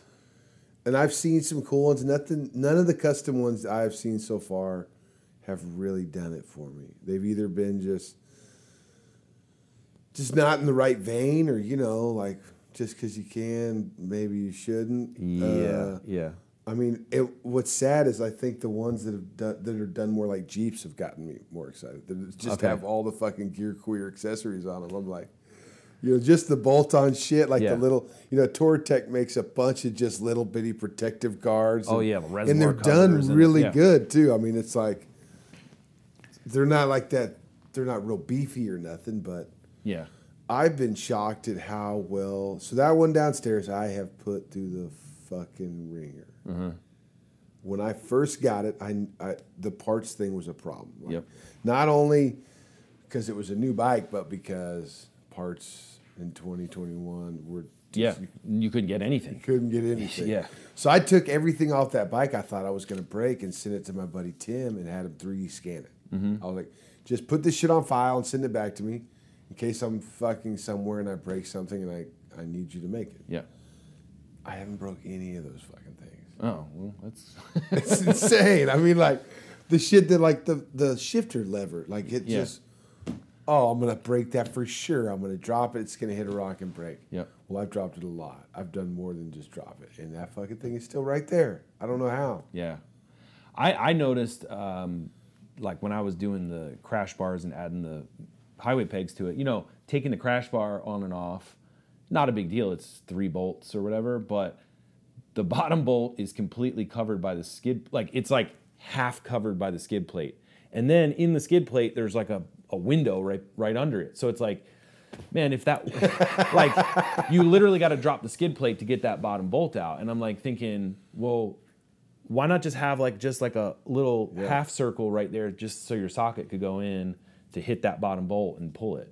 Mm-hmm. So little things. I mean, I'm gonna totally change my skid plate and stuff, but So those crash bars are amazing, first and foremost, because I wouldn't have this leg right now if it wasn't for those. But they get harder to put on. when they get tweaked and stuff a little bit. Yeah, like they just. Now I have to have it. If I take mine off, I need a pry bar to get them back on. And the one that I hit the truck with, me and Chris Moose put in some time getting it, because when I took that one off, it just goes, you know, it fucking went a totally different direction. We put in some time to get that one. So now that one works better than the left side. The left one, when I take it off, it's fucking, you need a pry bar to get it back on there, because it's those 3 points, you know? It's like, and once it fucking hits the ground multiple times. And, you know, those things, like, I think at this point you could probably I'm sure you could just go get a set, but, like, you know, there's people that have taken them off and changed them and stuff, so replacing those, I mean, I think that's like almost like a wear and tear item at this point. Yeah, probably is. That's a probably first. Would be better for me to just replace mine. Yeah, first point of contact. I don't want to get rid of anything on that bike, though. Well, like, yeah, I'm that bike, like, you just got to leave I it. fucking love it all. Yeah. Like, they fucking did some work and they couldn't get the center stand back on. And I'm like, what do you mean you guys are fucking being lazy? Yeah. I've taken it on and off many fucking times. Yeah. No, it doesn't just bolt right on anymore, but... You need to pry on a little bit. Yeah. But I feel like, dude, that bike's going to, like, you got to preserve it the way it kind of, like, the more it gets, like, messed up. Yeah, I'm kind of on like the it's almost fence like now. turning into like a rat bike kind of deal. Like, you know what I mean? It Like is. the longer you're going, just more stuff gets added to it, and just, you know. I mean, that fucking flamingo leg, I'm like, am I going to leave that on the bag when I get home? Because right now this bike, I guess it was at my house for a day, 1 or 2 days since South America, and then it came straight here to Milwaukee. Yeah. And I haven't seen it since February. Oh, wow. Until Friday night. Dang. So some of that stuff, I'm like, you know, am I gonna, you know, is it gonna stay on there, or It like? kind of has to, I think. Yeah, I don't know. Do you like you ever met Smitty Rat from Oh, yeah. Kentucky? Oh, Like yeah. Smitty's bike is like, that's like 40 years. That's exactly what I don't want my bike to look like. Smitty's bike. But, like, you know, I do appreciate it. It's, like things from his trips and people's things give him, it just gets like it's stuck on the gotten bike. out of control. Yeah. I feel like, you know, There's a couple of stickers on my bike, and I'm like, you know, it had the one sticker I left at first was the loading sticker from going on an airplane to Colombia. It was just like 2 arrows pointing, like they need to know what direction is up for the fucking motorcycle or something, you know. But then, you know, there's a couple more. I don't want it to have fucking stickers all. Like, I'm not even happy about the stickers that are on it, but I also don't want to take them off now. yeah, you know? it's part of its life. I did meet this fucking crazy. So I was in Argentina, and I found some road. Somebody told me about a road that I needed to take that took me to a lake, and it was fucking great. It was beautiful, and it got me to a gas station where these people were like, "Do not take this road. You know, like, you can't do it on a motorcycle." We barely did it in this giant off-road overland vehicle. I'm like, I can't not take it now. You just dared me. I really cannot not take it. It ended up being the most epic road I've ever taken. And if it would have rained like you experienced, there's no way I could have done it. Like, the first big stretch was like these crazy switchbacks on this fucking, you know, you've seen pictures like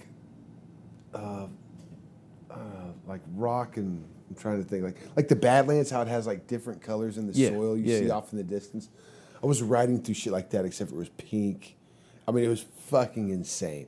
But if it would have been wet at all, these giant graded or ungraded switch, it wouldn't have been able to do it. Period. Like, you wouldn't have been able to walk up this shit. Yeah. But anyways, that road was fucking insane. You know, I stop and take a piss and realize that these pink balls on this distant pond are fucking flamingos out there, and I'm like, no way. But I ended up seeing this fucking car that pulls up, two trucks, and I hadn't seen anybody in hours. So I immediately just put it on the kickstand. I don't fucking know what language they speak. Yeah. But I'm like, roll down the window. We've got to talk about how amazing this road is right now. I just had to tell them, Yeah. you know, fuck, this is so good. And they ended up being from fucking Texas. Oh, wow. I was like, you've got to be fucking kidding me right now. And everybody was just blown away by the road, the situation, meeting each other. So I got their sticker on that bike. That's awesome. They, like, you know, a lot of people when they do that trip, they come up with a name or they make a sticker. I didn't even plan on doing the trip, so I didn't have a fucking cool sticker to go with my trip. That's that like life on the road shit, dude. Like I've met so many crazy people, like just going cross country and going through weird spots and like remain friends with them. And some of them, it's just like a quick thing, and you're like, man, I'll remember that guy forever. But I only met him for like 2 minutes, Yeah. Like we'll never see him again. No. Yeah. Or maybe you will. Maybe, yeah, I mean that group. I think there is a chance I'll probably see him again. I think that the choices that we make to get to that point, Oh yeah.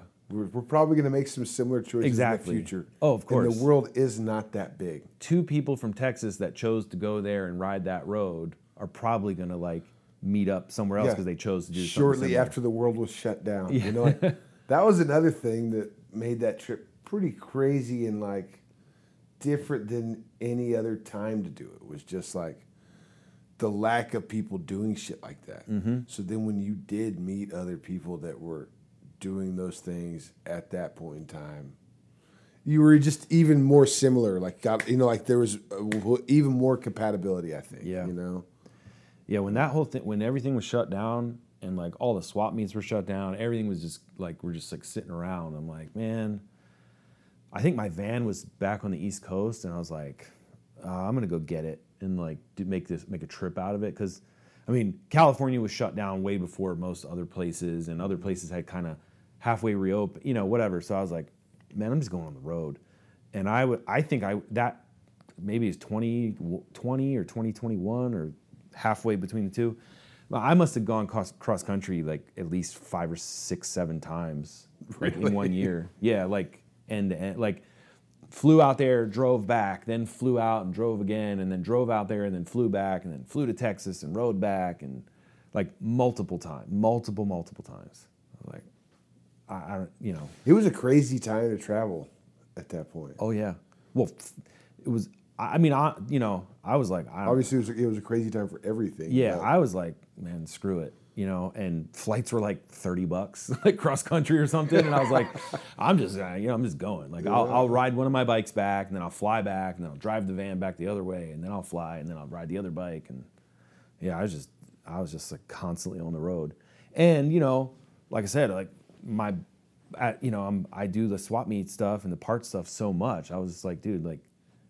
Nothing's I can't even make money. I can't do anything. So now it's like a perfect time to like go out and like just hunt the shit down, go picking. Yeah. So I was like, yeah. And most people that like got old motorcycle parts in their shed are like, I'm not worried about that. They were in the same. They felt how I did. They were like, I'm like, let's go, like, what are we doing? Let's do this. Yeah. So 2020, I was gonna quit going to all events. Mm-hmm. Just not going to go, mainly because it's just not real effective for this. Yeah.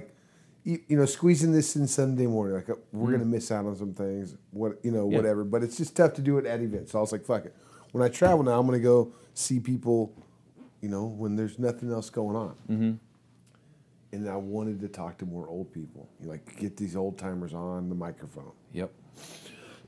They were all like, fucking do not come over here. I was going to go talk to Sugar Bear. He's like, don't even fucking call me anymore, Yeah. Not exactly, but it was just like, it just curbed me. And I also felt like a responsibility or like I didn't want to fucking, all right, you're trying to go capture their story. Do you really want to go over there and kill them too while you're at it? Yeah. But that was pretty interesting. So I did end up doing some traveling. And there were so many fucking people outside, just like we were talking about earlier. The off-road vehicles, people were fucking outside. Places that I used to go and never see anybody. There wasn't even room. It was fucking wild. I mean, dude, and certain like I'm sure everyone remembers, or maybe they don't, but like, dude, in California, like you can't go to the beach. You can't even, like, dude, people were. At one point, they all came to Texas. Dude, I know. I was like, I'm out of here. This is too much. But like, they were like people were like sitting in their cars watching the sunset and like getting tickets for like being like, you're not supposed to. I'm just like, this is crazy, dude. I'm out of here. I'm like, I'm going to like normal America for a while, and like I just, I went back east, and like I said, I was in Texas a bunch and kind of all over. So, don't you? What's your? You have like a clothing line, right? Like a company that you. So I got my background I started in like 99 or 2000 doing clothing stuff, design, graphics, this stuff. I started my own line, did multiple different freelance things for different brands and companies and this and that. And I did that for a long time, and then I kind of got burnt out on like what I was doing. And then I started another line in like 2009 called Cut Rate. And it was more just like, at that point I was like doing a lot of bike stuff on my own. So I was like, man, the stuff I'm like selling in my store and designing is not really conducive to like where I am right now.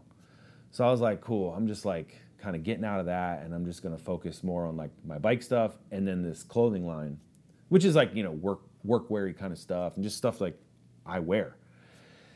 So I did that for a number of years, and I had lived in Japan and have a lot of contacts there, and that like worked a lot there in that fashion and clothing industry there. So they were immediately like, oh, like we'll distribute your line, we'll do this, we'll do that. So sort of focused on that a bunch.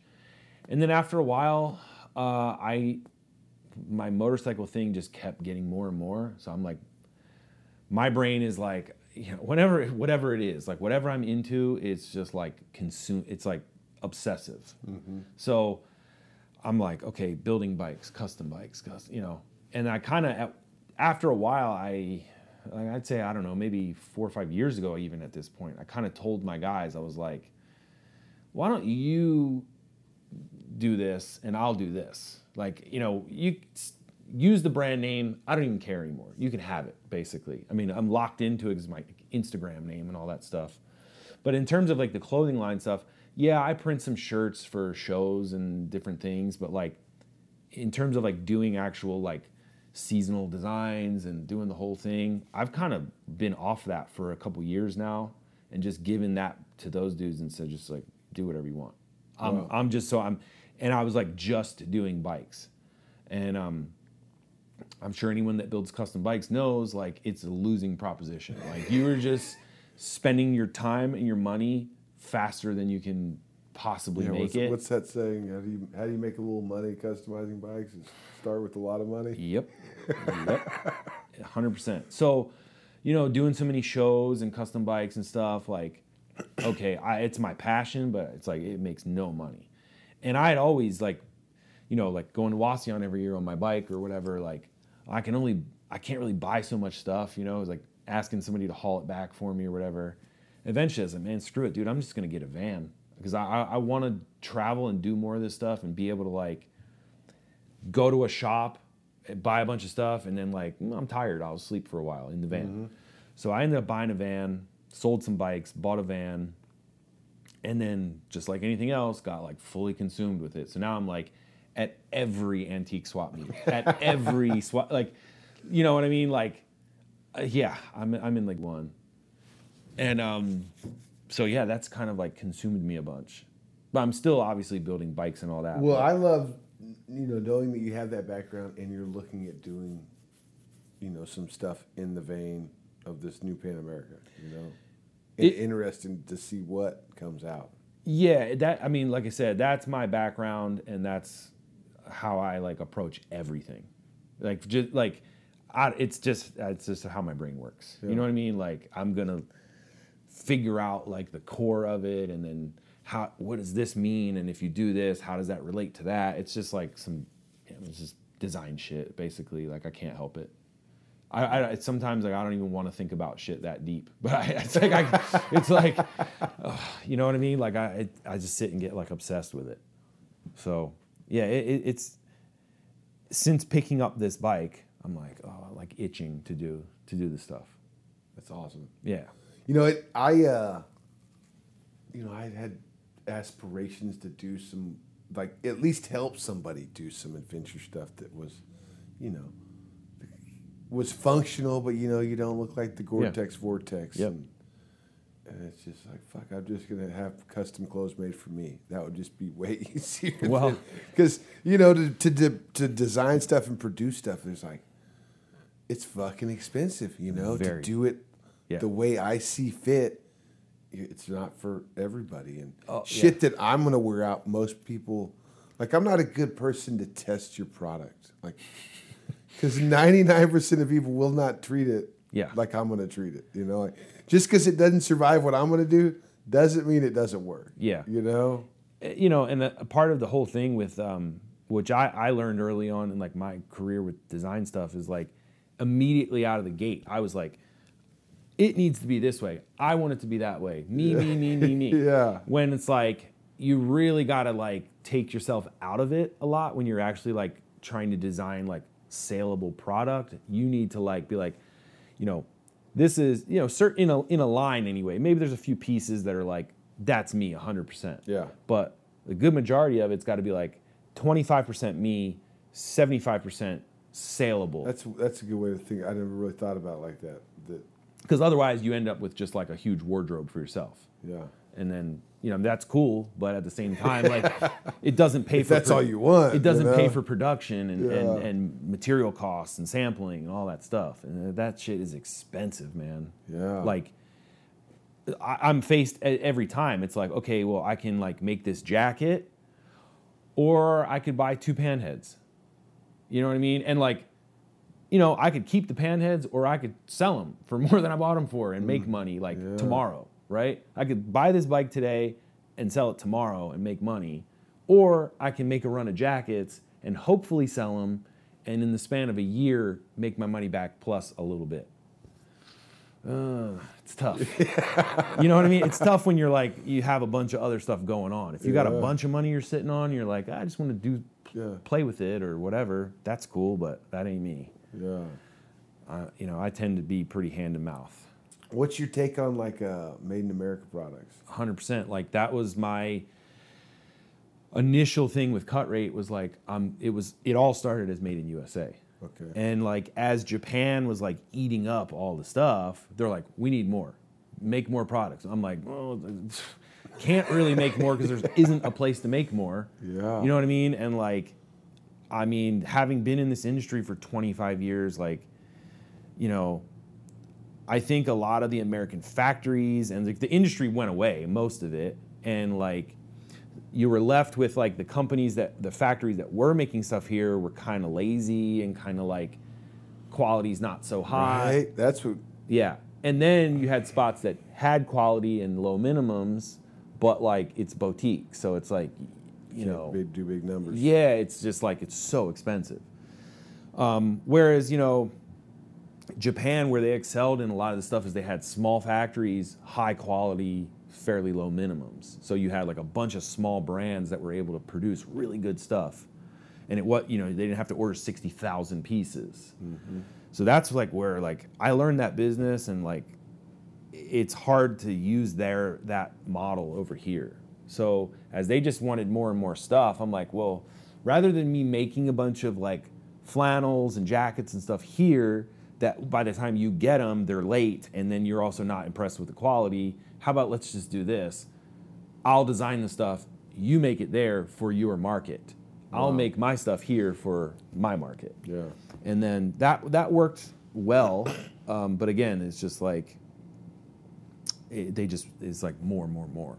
And after, you know, that many years of doing it, I'm like, man, I'm starting to get burnt out. I'm like, I don't want to do another flannel. Like it's mind numbing after a while. You know what I mean? So that's where like the bike thing really grabbed a hold of me creatively. Like, oh, this is sparking my interest more. So, yeah. And again, the outdoor line stuff is like, I really want to do it because I have a ton of good ideas I want to execute. But again, it's just like, I gotta time manage better. Yeah.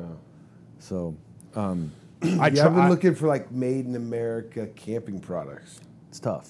That's fucking tough. It's tough. I mean, there is stuff there, but again, it's like, you know, some of the companies that are there just tend to be like super like low minimum but super boutique prices. So, and then at the end of the day, it's like, okay, so yeah, I can, like, it's like those risers. Like, yeah, I can get like some of these risers that are billet made here, and they're $250, $400, whatever.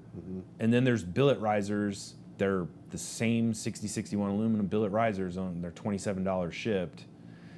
Like at a point, you're like, okay, I want to support this, but like, come on, you know what I mean? It's literally tenfold. So it becomes tough. I mean, if I could produce everything here, I would 100% do it, because I like to go and like hands-on and like talk to the people and figure out like, oh, here's the material and what can we creatively, what can we do? How can we do this differently? So like, you know, doing that over email with someone in another country is tough. And like, you know, there's language barrier, there's this, there's that. So yeah, doing it here is ideal, but it's also like idealistic. It's like, doesn't always work so good. And you know, like certain like other parts of the world are like, that's like what they do. You know what I mean? Like we do certain things really well here, and there's other parts of the world that like that's what they do, and they do it really well. So it's kind of like, you know, maybe just go with the flow a little bit. Yeah, I'm not I mean, I like the idea of keeping it close to home, you know? 100%. But at the same time, I'm really not opposed to somebody else doing it on another place, you know? I think my biggest concern with it more than anything is just like the politics of it. Oh yeah. You know, like, but yeah, the shirts that I use are made in South America or Central America, actually. When 2020 happened, that was one thing I did. I was like, I do not want to rely on shipping across an ocean. Yeah. Because I can't, you know, I gotta make this happen for the people. Yep. But I can't, you know, nobody really. Made in America T-shirts is pretty fucking high. Yep.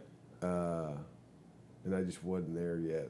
But yeah, I'm not opposed to it, I guess is what I'm saying. I've done a bunch of... I appreciate it, but it's not a deal breaker. Yeah, I've done a bunch of Made in USA T-shirts, but I mean, also sort of at the end of the day, that Made in America is also a kind of a tricky tagline, because the material is here but assembled somewhere else, or it's like, you know, materials from Honduras, it's assembled in Colombia, and then like the final assembly is here and they put the tags in just enough to call it Made in America. So I mean, it's like, really, what are we even talking about? You know what I mean? Like, that's interesting. I mean, that's like putting organic on food. You know, it's the same thing. Yeah. You know, the big companies have made it so difficult for an actual organic farm. Oh yeah. To label anything organic. Yep. Yet while making it really easy for them to put that organic labeling on there. Yeah. It's a lot of tricky verbiage in there, and you know, I mean, obviously, like, I don't want to support anything that sucks. I don't want to support, like, you know, crappy stuff. But I mean, you know, but at the end of the day, it needs to be like on time, and it needs to be quality, and like if I can't sell the product, like, it's doing nobody any good. Yeah. It's not doing the factory any good, because then I'm not going to reorder with them. It's not doing me any good, because I'll be out of business. So it's like, yeah, what do you do? So I don't know, man. It's tricky. That business is like, it's so up and down, and I don't know, trends and all this stuff. But I'm sort of glad. I don't know if I'm glad to be out of it. I still like it, but sounds like you're already going back to it with this adventure line. We'll see. I mean, it's been on my plate for so long. Yeah. I got files in my computer of like stuff already done, and I just like, it's really just a big commitment. And I just got to be in 110% or not. Yeah, and I think it's a pretty niche one too, you know? Yeah. I mean, and I think there's room for crossover. It's like, I'm not trying to necessarily make like moto gear specifically. I want to make like, you know, outdoor stuff that like a wide range, like I use a wide range of products, like cherry pick from other brands. So it's like, I want to make a brand that I think a wide range of people could cherry pick from. like you know, like from a train hopper that wants to stay dry to like a guy on his motorcycle to like someone that's just like lives in the city but like wants, you know, to be warm. What kind of rain gear do you use? Do you have? I mean, you've got to be using rain gear So- for riding this many miles. Yeah, so like, I mean, honestly, not for nothing, I use the Harley branded rain gear. Like it's packable, it's good. Yes, there is other rain gear on the market that's higher end, let's say, but like also, you know, with rain gear, the shit gets beat up. Like if you're if you're camping in rain gear, that's different than riding in rain gear because at 70, 80 miles an hour, it's flapping in the wind. The seams are getting constantly stretched, like the rubber lining stuff, like whatever the coating is the outside coating, but the inside coatings can come off. It just gets a lot more wear and tear. Mm-hmm. So for me, like buying like Arc'teryx rain gear to ride in doesn't make sense. You're buying a $700 rain jacket that's going to get tore up. What is that? What is that? Arc'teryx. It's like probably like the highest end like outdoor gear you could get. Really? Yeah. It's I mean like I love it. I have a lot of it and I wear it like normal, like that's my normal Arc'teryx. Yeah, they're from Canada. But that's like my stuff I will wear like normally, right? But if I'm riding, dude, you know how many times I've like taken rain gear off and thrown it over the bike and the arm lands on the exhausts and like just burns a hole in it or something? Yeah, so like I use stuff that's not disposable. I'm not using Frog Togs or something like that. But like, you know what I mean? I also don't, you know, you want to stay dry, but I don't want to. No, the Harley rain gear is fucking good. It's good. It's packable. It's good. It's not, I mean, it's branded pretty heavily.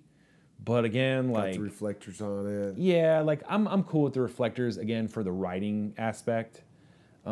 It's not something I would like. I wouldn't wear the Harley rain gear around. You know what I mean? Like it's come on. But yeah, I mean it works. It's good. Yeah. So yeah, that's kind of where I'm on like my second or third set. See, I've been using Carhartt fucking like rubber boat shit. You know, I mean, it's the bibs. Yeah. Fucking heavy duty as fuck. Like, and then there is stuff that's like it's not like for riding by any stretch. Exactly. You know? I mean, there's stuff that's made for like, you know, fishing. That's good. You know, it's like fully waterproof. This is like for fucking working in the ocean on a boat. Exactly. You know? Yeah. It doesn't even have zippers. Like it's just buttons, and it still does not let any water through. Yeah. So I look at it like, is it packable? Is like how much, you know, like how much is the weight versus like how much is it actually keeping me dry and all that kind of stuff. And I feel like that's like a happy medium for me. Like, I have. Or doesn't fucking pack well. That's what I'm saying. Like I have. So, you know. But I also got it for the rainforest because I was like, it has to work. Oh yeah. Like I can't not have rain. Like packing, I didn't give a fuck what it packed down to because I wanted to be dry. Yes. And like I have like rain gaiters and boot things. Oh, yeah? Like in my winter or fall trips, I usually do that because like it tends to be a little wetter that time of the year and then also cold. Mm-hmm. So summer, like I wear like Danner, like I don't wear like the leather Danner boots because, I mean, they have Gore-Tex ones too, but these are just like Gore-Tex hiker boots and I get rained on all day and these things are dry. Nice. And they're also don't weigh like 40 pounds, especially when they're wet. And they're comfortable and all that. So it's kind of like, again, I try to choose the happy medium between the two. Like I have other sneakers with me and stuff, but like I'm not gonna ride in them. Dude, I fucking got these recently, the leather Harley Vans knockoffs. Yep. They're fucking great. You like them? I do. They're not waterproof by any stretch. Yeah. But I find myself wearing them way more than I thought I would. Yeah. Fucking went to the skate park the other day. Nice. I haven't taken, I used to be a staunch boots, like just boots, period. Fucking Justin cowboy boots. Yep. Red, whatever. And now I haven't taken these tennis shoes off. For a long, I mean, I'm like a sneaker guy for sure. And then I went through a phase of like, you know, definitely Red Wings and Thorogoods and all of them. And, you know, like, Man, I don't know. Like, I guess I kind of like comfort too. So standing on my feet all day, I sort of gravitate more towards like comfortable like hiking shoes and that kind of stuff. Like I just more recently than anything, but like yeah, especially they're waterproof, they're lightweight, they're comfortable. I say this all the time, but like I wear even like my regular shoes. I'm like, yeah, I like waterproof hiking shoes because again, I go to the swap meets, wake up at 5 a.m. to start looking for parts, and the grass is completely wet and all that, and like walking 8-10 miles a day at the swap meet. I'm like, first thing in the morning to have like wet socks and feet sucks. Yeah. So I'm like, yeah, I look at that. I mean, like that's that's like job workwear for me too. You know what I mean? Like you gotta be comfortable, dry, like all that shit matters, man. I actually got a guy making me a pair of custom boots right now. My first pair of custom boots. I'm pretty excited. Nice. It's an old dude. There's been like a sign. I've seen it for years. It's just like a Texas flag, and it says custom boots. Just on Like the cowboy side. Oh boots. Oh yeah. Nice. Yeah. And I went in there one day, and I'm like, all right, I just wanted to check out what's in this fucking little. I mean, it's a little bigger than this room we're in. Actually, it's 2 rooms, probably this big. And I go in there, and the dude's got fucking all his machines are like 100 years old. You know, like, Nice. I'm like, oh, this is. I didn't want to give you money today, but Yeah. he's got the wall of boots, and then he goes. We started talking. I think I said something about, I'm going to be riding motorcycles and walking around. I work a lot outside. I got a farm down the road. And he goes, well, I've been making boots for Alan Jackson for years. I make his show boots, and he rides a motorcycle, and I make his motorcycle boots. And I'm like, fuck. Say no more. How much money do you want? Yep. Like, so I'm pretty excited. And he's not like, they're custom boots, but it's almost like a factory looking boot. Like he has his style. Like I was like, well, I want flames. And he's like, well, this is what I offer. Yeah. This is my flame. Like, that's not flames. He's like, That's what you, he didn't yeah, give that's a it. fuck. Like, this is what we do here. I'm like, all right. Are Can you you at least put a strap on them for me? Yeah. Are you doing Born Free Texas again this year? Oh, yeah. Yeah. Super fun. I had such a good time. Dude, isn't that place fucking great? Yeah. I mean, it's such a contrast from like the California Born Free because it's Which is great. yeah. I mean, I'm glad that it's not the same. You know what I mean? Yeah. Like people are asking me, oh, what's it like? How's it? I'm like, dude, I'd almost rather just have a mini bike there than a chopper or like a show bike or something. Like to be honest, I don't even care about having a show bike there. I want to bring my little TTR or something and just rip around that place and go through the woods. And yeah, dude, super fun. I had a really good time.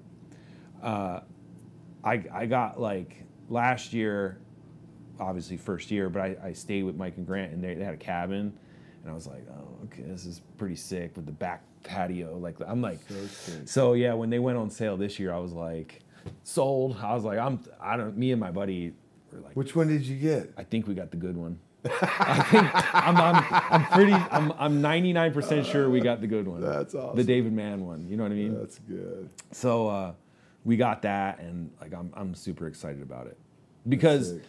My porch got ripped off. Oh really? 2 weeks ago, they had a tornado go right through there. What? Yeah. Which one are you in? Are you up I'm in a little bitty small one. Like it's two it's down one from room. the bar or something like that? Like I thought you were like kind of it's right by the bar. All right. I think it's the first one okay. by the bar, Yeah, I was in which is good and bad. I was in whichever one they were in last year, which is, I don't know, 3 or 4, right behind where the dude was doing the barbecue, Yeah.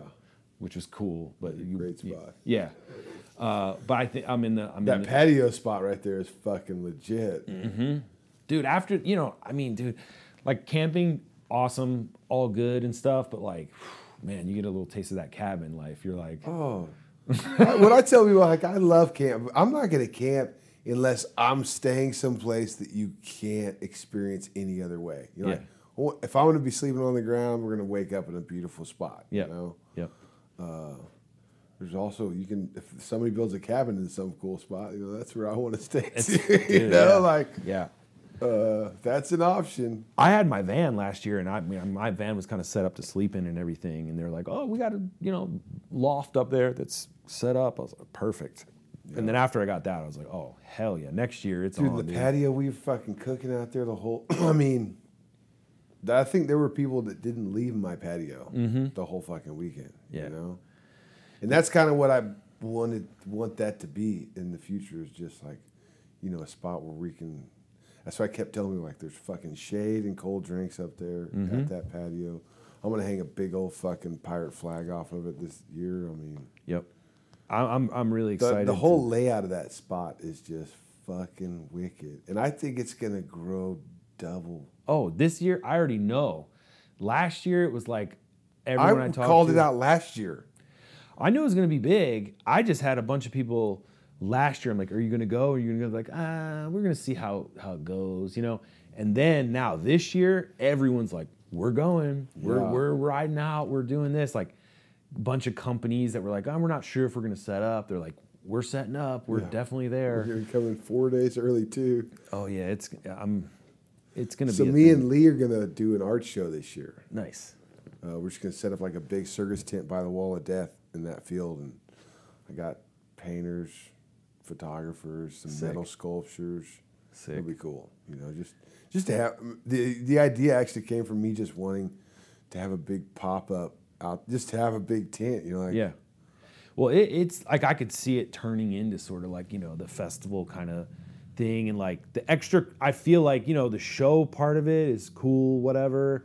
Especially like coming a few months after the other Born Free, it's like, okay, I feel like I've seen most of these bikes. Cool to look at them again, be there, all that. And I know some people are doing some special stuff this year, but I think the extracurricular activities are where the fun is. Extracurricular, yeah, you know what I mean? Like real. The bonfire deal. And I think there needs to be a full-on pit bike track and race. Agreed. I think that we need to bring in some freestyle motocross guys to jump over the Wall of Death just all day long, just fucking sending it. Yep. I think Kyle there's a Cody guy out there that's like I saw him at the X Games. He's a BMX dude, and I think he has a mega ramp. Oh, really?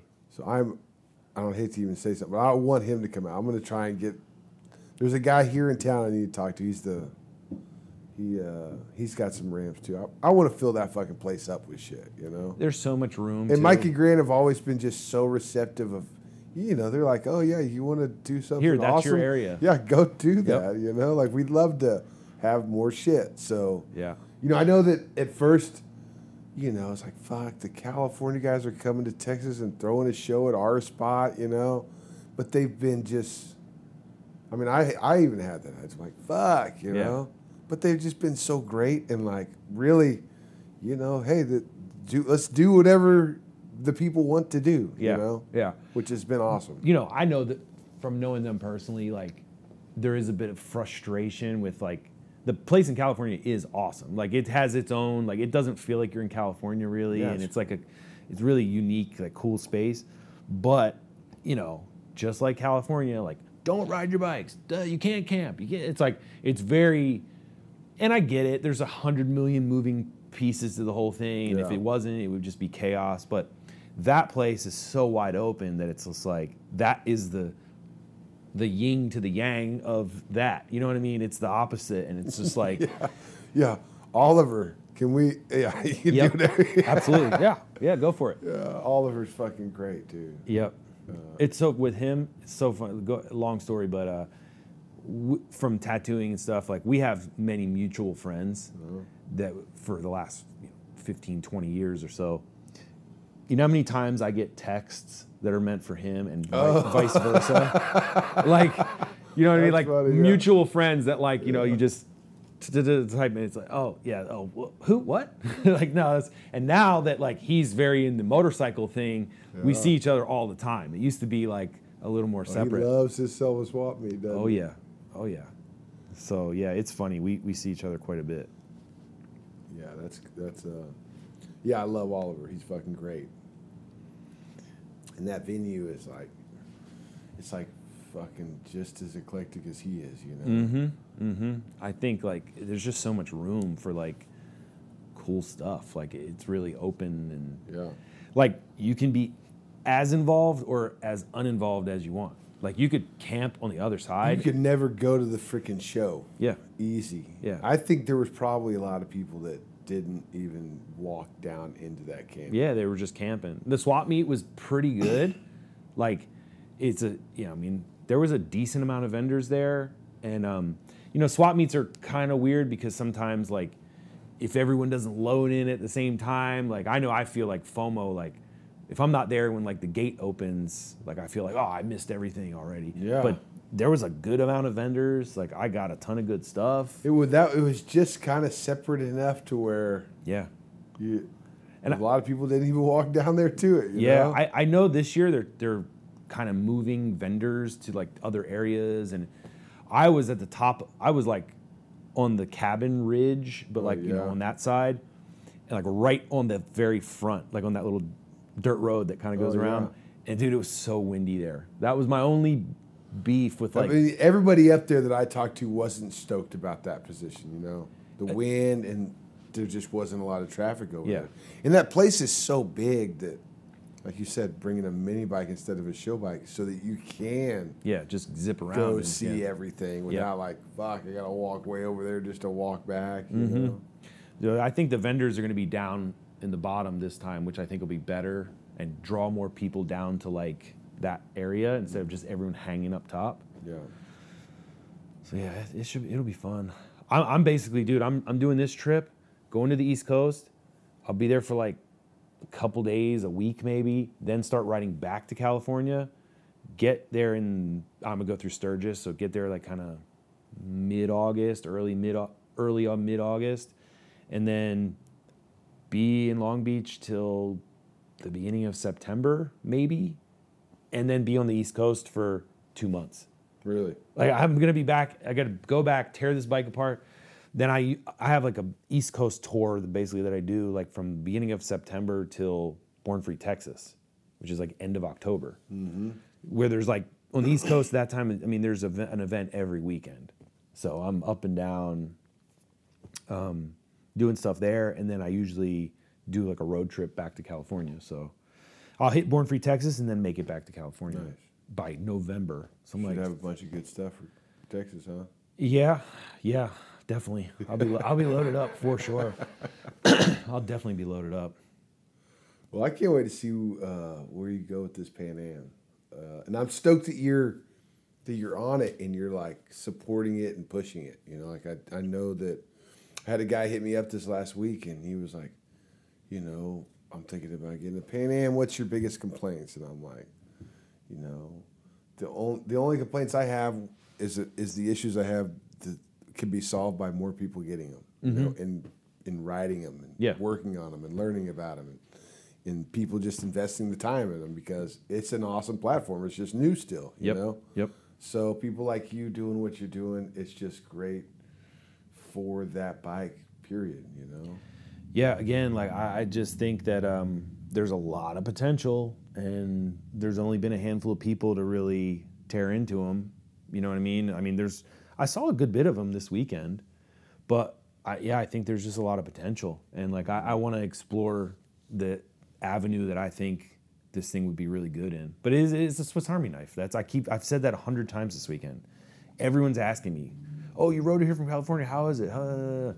People on Instagram constantly, dude, what's the worst thing? I want to get one. What's the worst thing about it? And I'm like, nothing. Yeah. Really? Like, there's nothing bad about it at all. Like, a few things I want to change, but shit, you know, that's everything. It's a fucking heavy dirt bike. Yeah. It goes really fast. And it is legit. I will say it's pretty legit fast. like I've got like an air filter and an exhaust. It's not even tuned yet, and it's legit fast. Oh yeah, I've had people ask me if I'm gonna do something to make it faster.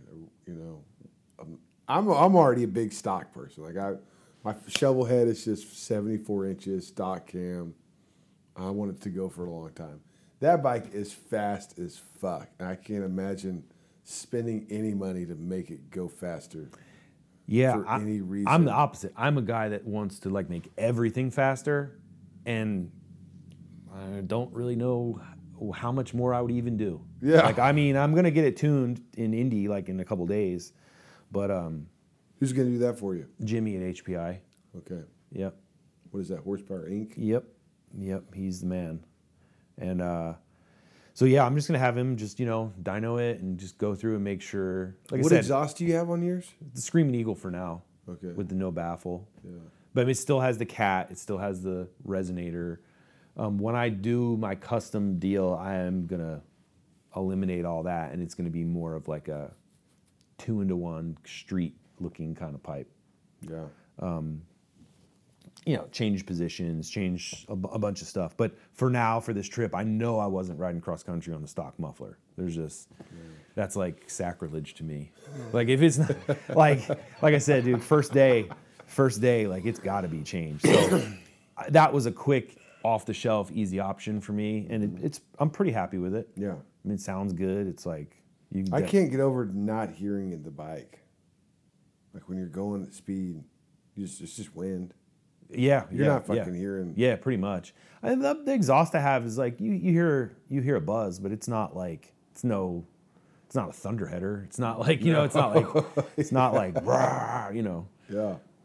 Wait, so And I've heard of some pipes that I really like the sound of, but that's just I've never ridden one to see if it's. yeah, The Sawicki pipe sounds good, at least on video. I don't think I've seen it in person. What's that guy's name? Dan. Oh shit. I know like Toast has one. Toast. Yeah. Yeah, Daniel Toast. And then Vance and Hines has one, and Toast sounds good. theirs are really short.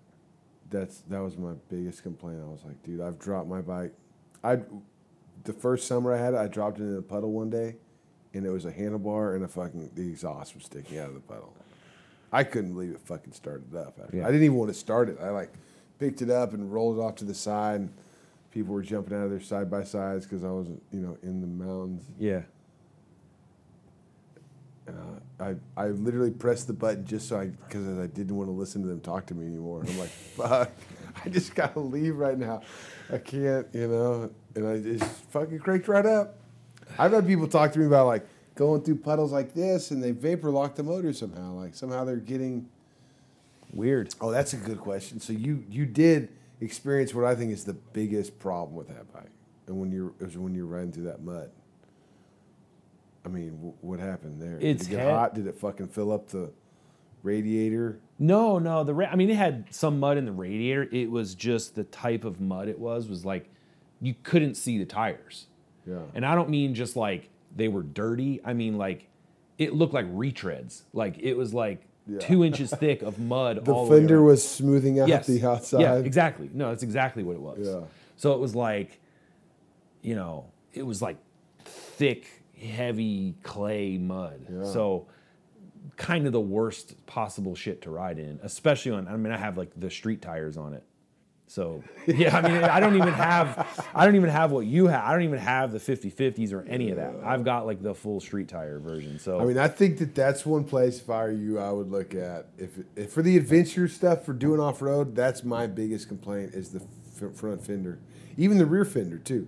It just doesn't do any protection. They're just both too short. yeah, It throws shit right on the radiator. And the shock in the back. Yeah, I'm for sure changing the front fender. How so? I mean, I don't want you to I'm spill going- it all, but like, Well, I'm going to because like the way it attaches, it's not like a simple. Yeah, so I have something in mind, a fender I've used on something else it does attach similarly to that, but it's more of a full length fender. Yeah.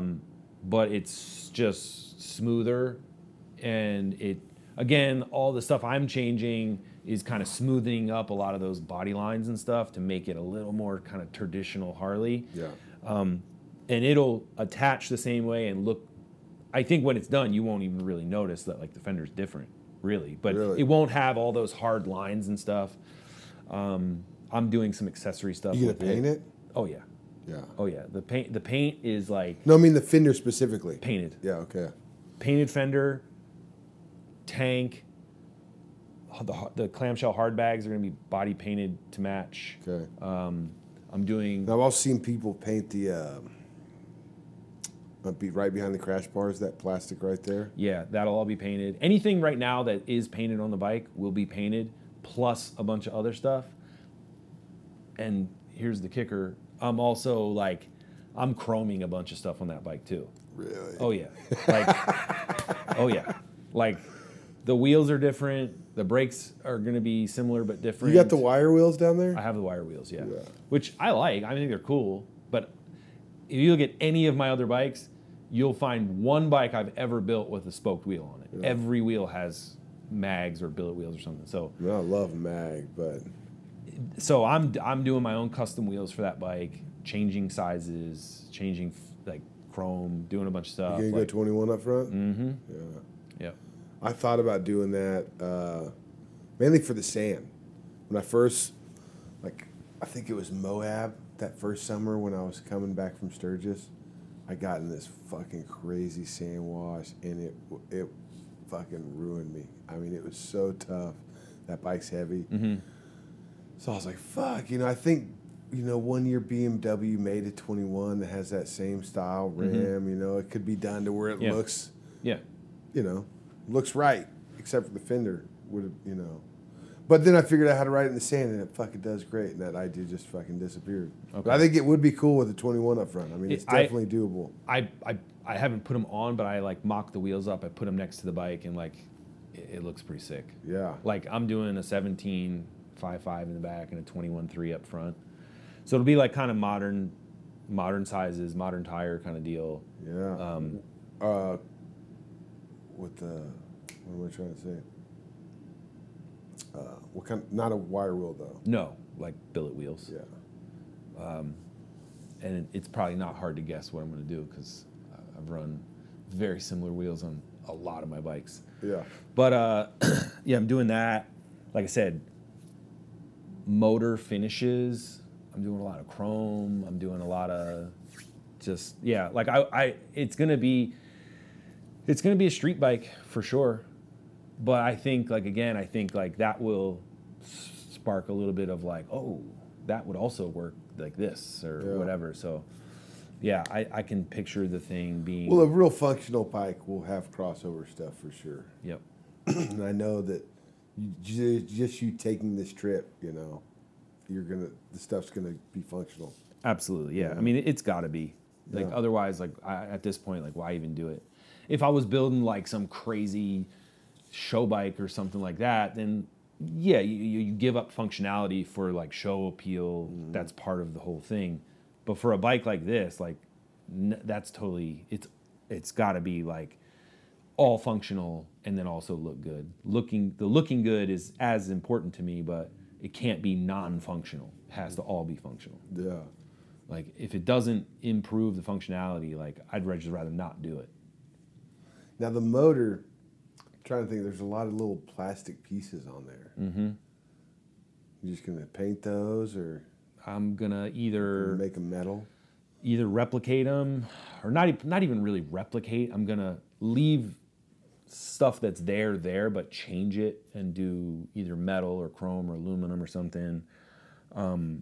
And some maybe some paint stuff with some of that, but like again, I think all that kind of ties in. Like I'm softening a lot of the lines, and there's like a lot of familiar, like just a little quick thing. I'm up in the air on like the little Pan Am where the air cleaner would normally be, that little triangle deal. It just pops off. It pops. It doesn't do anything. It just pops off. Yeah. I have seen like an intake piece that they offer for Sportster that goes there. It's like a velocity stack. And at first I was thinking, oh, how stupid is this? It's like just a little phony velocity stack because the air box is under the tank. But then I kind of looked further, and I think there may be like an actual functionality to it. I think there is a tube that you can do. Well, did you see what Sean did with his? Yes. He did something like that, right? Yeah, well, they've done a bunch of stuff, and they FXR division has made like their own airbox with like vents up front and all that kind of stuff.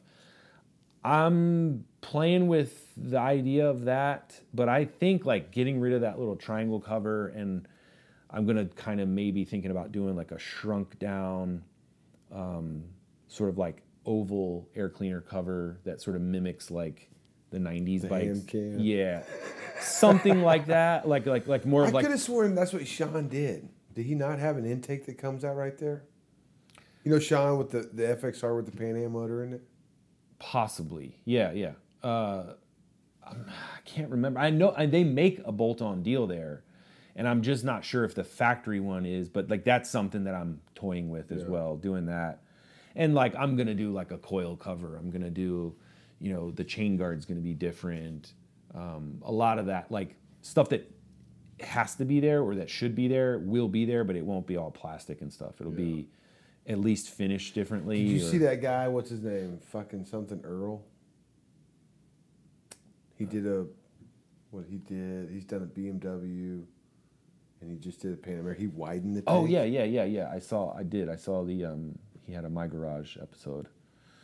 Oh yeah, he did. That's right. Yeah, I I did. haven't seen that one. I haven't seen that bike in person, but yeah, I mean, His style's kind of like what you're talking about. He's done some custom stuff, but he, in the vein of something that could be factory. yep. I think like the widening of, for me, it's a 2.5 gallon tank basically, or maybe even a little more. Dude, riding it, I'm getting 240 miles out of a tank. Just because you can doesn't mean you should. Yeah, that bike doesn't need to be a bigger tank. How much more 240 miles sitting on that bike is a lot. So after 150, I'm ready to be like, all right, let's put some gas in this thing and get off the bike for a minute. So, but that tank is rad the way that he polished it. It's yeah. an aluminum piece. For sure. Again, not trying to give too much away, but I'm digging now. there are, basically Sportster S is like very similar. A lot of the parts cross over but don't fit exactly the same. So I think I'm using a Sportster S gas tank bottom. Essentially, the rest of it's cut off already, and I'm just basically remaking all the top stuff. I got to figure this all out. Is that tank aluminum or is that tank metal? Steel. That's steel. Okay, yeah. That's why you can use it a little easier. Yeah, I can do all the aluminum stuff as well, but I actually already had one, a Sportster S one that was kind of half cut apart, it was dented and stuff, so it was a nice way to do it. Yeah. And I'm gonna have some, like for me that dash sits up really tall on the bike now, and I know you have a bag on yours, which like I kind of want to again like kind of slim it down and make it a little more streety. Dude, I hate that bag. I hate the way that it looks, but it's so fucking functional. Yeah. And you're fucking going through borders and shit and tolls. Yeah. I know for adventure, it's like it's just like max storage, and it's almost like the way it looks is almost kind of secondary. Like how much does it hold, and all that's more important. Yeah. But on mine, like I am doing a dash, and I am probably gonna have something in it for like a pocket or something, but like real clean, real minimal. See, and that dash, that is not very desirable. But from a standing back and looking at it, I do like the line that it brings to the table and the stance of that bike. I'd enjoy it. It's mine will have a complementary line, but it's just gonna be smaller, tucked in.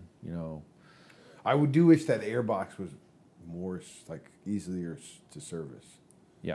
Instead of having to pull the whole gas tank. Yeah. The lines and all that stuff. Yeah. I'm working on. Again, I think when I start tearing into it, I haven't really even taken it that much apart. Really. So that's going to be something I'll address when I get to it. For bag options, I've got those bags that bolt right onto it factory, but I've also already developed like a bag mount system that uses the factory, like as is factory, my mount attaches to it, then allows you to run the ST bags or the new, let's call them T-Sport bags, on-off, quick release. Really? Yeah. So you'll have essentially when my bag brackets come out, you'll be able to run those bags I have, the clamshell sport bags, the ST bags, or the new like canvas leather. Really, T-Sport all bags. with the same. essentially just that mount just comes off super easy, and then you can run the other 2 style bags. So I've been running the soft bags, which they're the only. If they weren't soft, they wouldn't be working right now. Yep. They do not come on and off very easy at all. I really wished I could have gotten some Moscow. I'm sure you're familiar with them. Mm-hmm. They did an orange line of bags for like the KTM about 3 or 4 years ago. Mm-hmm. I've been trying to find those because that fucking system they have where Yep. it's connected to that plate and that thing just fucking comes off like a quick release hard bag is legit as fuck. And I like that material. The tarpaulin material. It's that rubber. Yeah, the tarpaulin quick stuff. dry. Yeah. Yep. It's fucking great. The fabrics that Moscow uses I really do enjoy. Yeah, I checked out a lot of their stuff somewhere and at one of the shows, and I was like, yeah, this stuff's really like, I even before I got the Pan Am, I was like, I wanted an adventure bike. My buddy has a Tenere. Yeah, if you like fucking gear. Yeah, I mean, my buddy has a Tenere. My other buddy Have you ridden the Tenere? A little bit, not like any long trips, but just like around. And I really like it.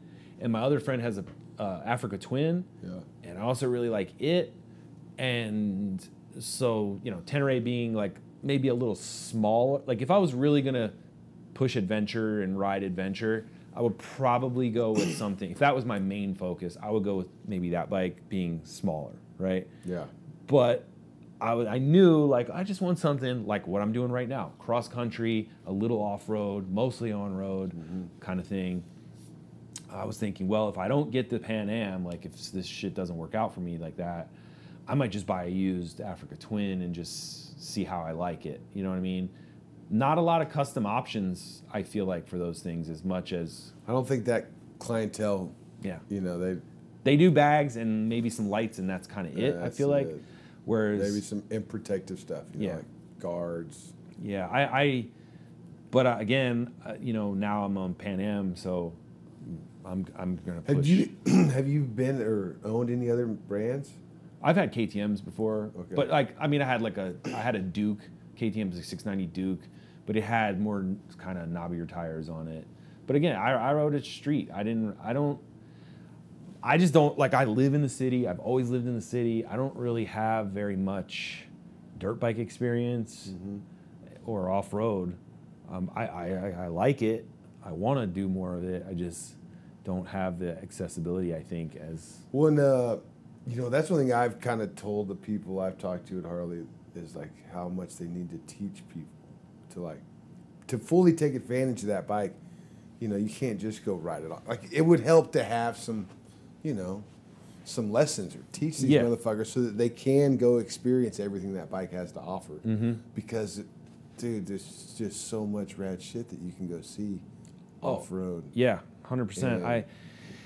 I've, like, all the traveling I've done, I've gone in some spots, but I haven't really gone deep into some places. And, With the van life, you need one of those fucking platforms on the back with a dirt bike where you can, like, just fucking go explore. Anywhere. Dude, I got a KTM 350. Have you ridden one of those? Not the 350. Fuck it. Those things are so bad. From what I understand, yeah, they're sort of like a 450, but a 350. Yeah. It's so good. Yeah. After this trip, like, and I'm committed to doing the street version of this Pan Am, but I kind of, like, I may have to, like, do a really good job on this one and be like, so by the way, is there another one that I could do, like, the opposite version on? There is. So I would, and believe me, I have already, like, mood boards of, like, what I would do for an off-road one and, like, specific stuff. So that's already there. So as soon as I finish this one, I may jump right back in the ring for another one. We'll see. But I don't know. I've also done plenty of times where I've built multiple bikes at one time because, like, it allows me to sort of, like, doing this bike and I'll come up with an idea, but it won't work on this bike. It wants to work on another bike. Yeah. So if I'm doing two bikes at once, it's actually cool for me because then I can be like, okay, I'm not going to use it on this because it doesn't go with everything else, but this, and I can, it's actually cool. It keeps me from burning out. Like there's too much to do. So if I get bored or something, like I've said, building choppers, when stuff's like out at chroming or powder coat or whatever else, like if I have like a little bit of idle time, I'm kind of like, my mind will be like, oh, what about dirt bikes or something, you know what I mean? Mm-hmm. So if I have like 2 projects, I'm ultra busy, and that keeps me just focused on It's those. funny, you said that, it made me think of like the Salt Flat guys where they build a bike all year long to race one day. Like, but then once it's done, you're still just thinking about, let me go try, like just tweaking the whole time, Mm-hmm. I just can't. That's so crazy that they do that all That year. fascinates me, And it's then halftime get rained out. Or yeah, I was something. gonna say, and then it's like surfing. It's like you can only do so much because you're still reliant on the weather and Mother Nature. You know. And surf's at least halfway consistent. That stuff is like, dude, guys travel across the world to go race there, and they're like, they get there and they're like, nah, we're not doing it this year. Yeah. Closed. Wow. Yeah, man. Have you ever done any racing? Yeah, I used to flat track race before I moved to California. For a couple years, I raced District 6 and 7 flat track. I did vintage, class, open B, and 30 plus. Nice. And Yamaha framer. Fun. I mean, I was really into it for a while.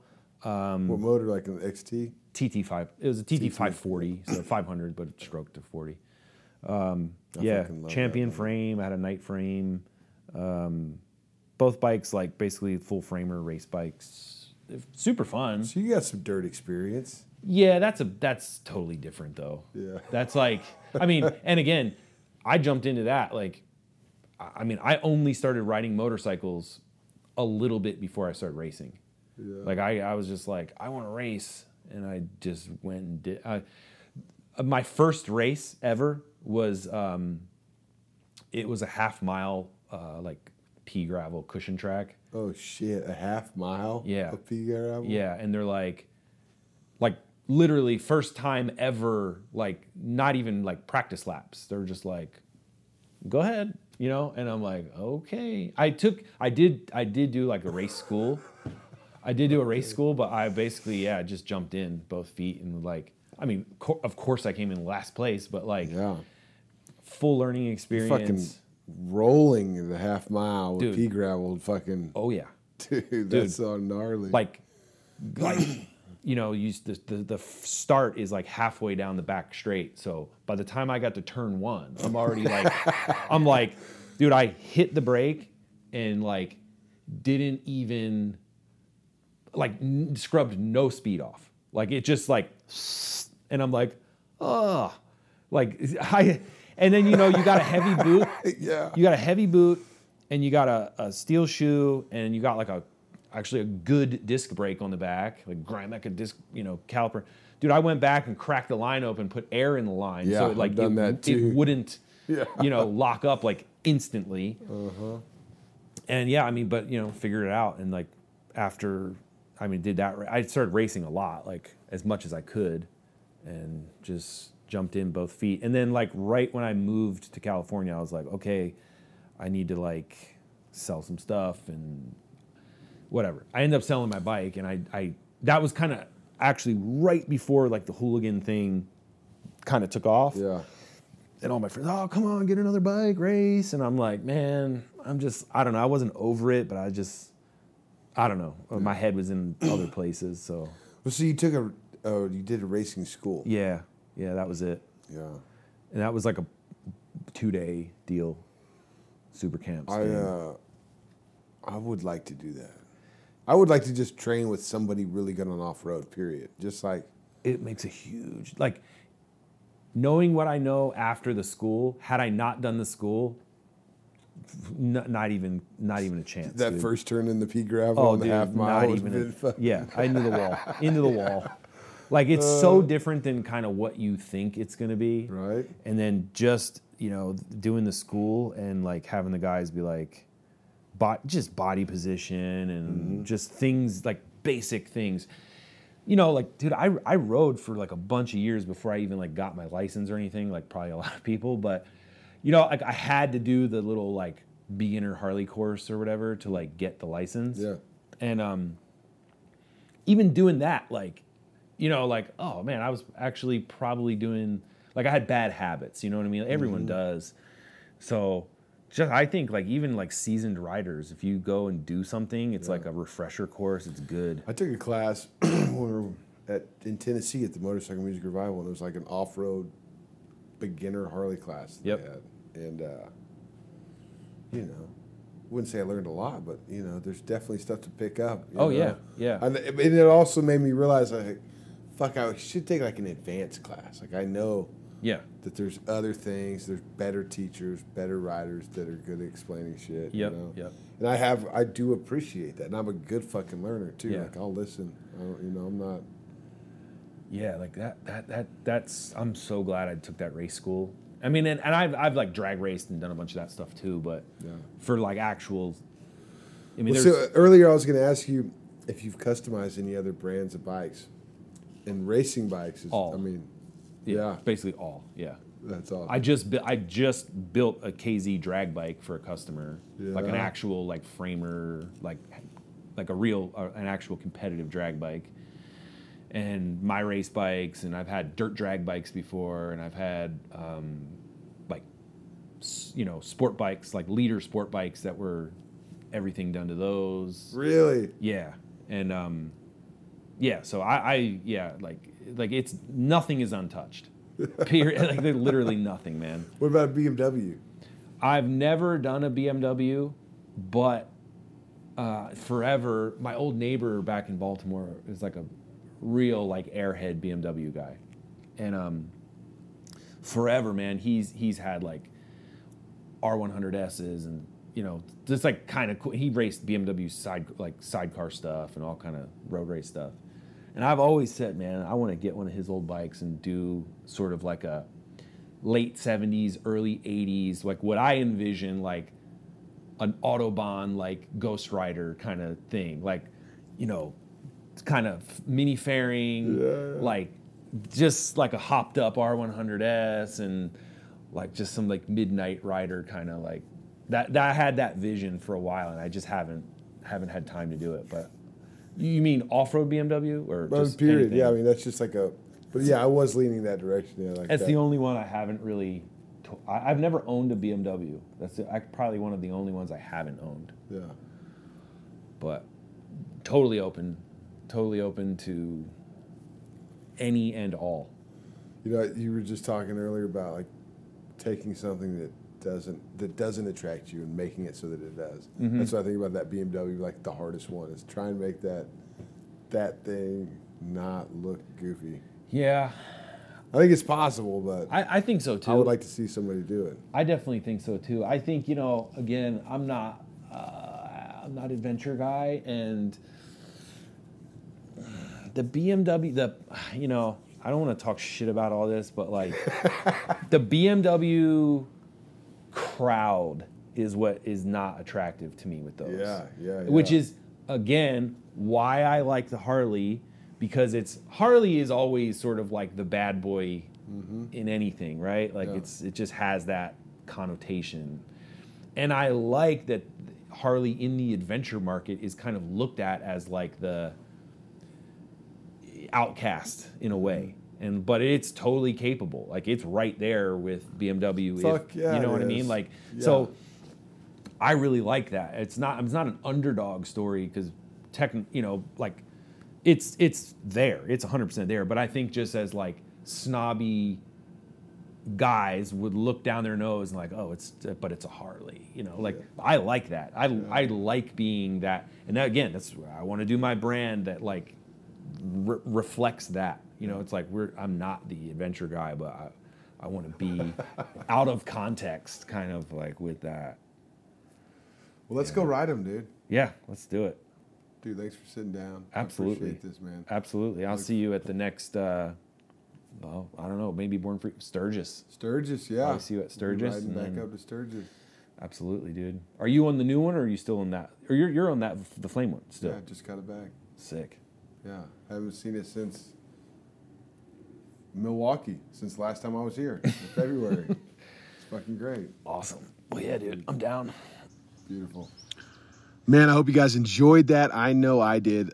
He's a fucking wicked dude. After we got done recording, we went out and just like talked about the parts while looking at the bikes and his ideas and showing me all the shit he's gonna chrome and the motor finishes, and you know, then we talked about the road and where he was gonna go from there. And I really enjoyed sitting down with him and, you know, hanging out in Milwaukee. We ended up recording so long in this podcast, I missed the parade, but you know, shit happens. And I got to go fucking ride off into the sunset. We both split ways, went different directions. I think almost completely opposite directions. But Oliver, thank you for sitting down with me. Go check out mcshoptees.com, lowbrowcustoms.com, motorcyclesherpa.com, knivesmadebynick.com, prismsupply.com, cycleelectric.com, leadsledcustoms.com, mywifeishot.com. All right. Love you guys. Peace.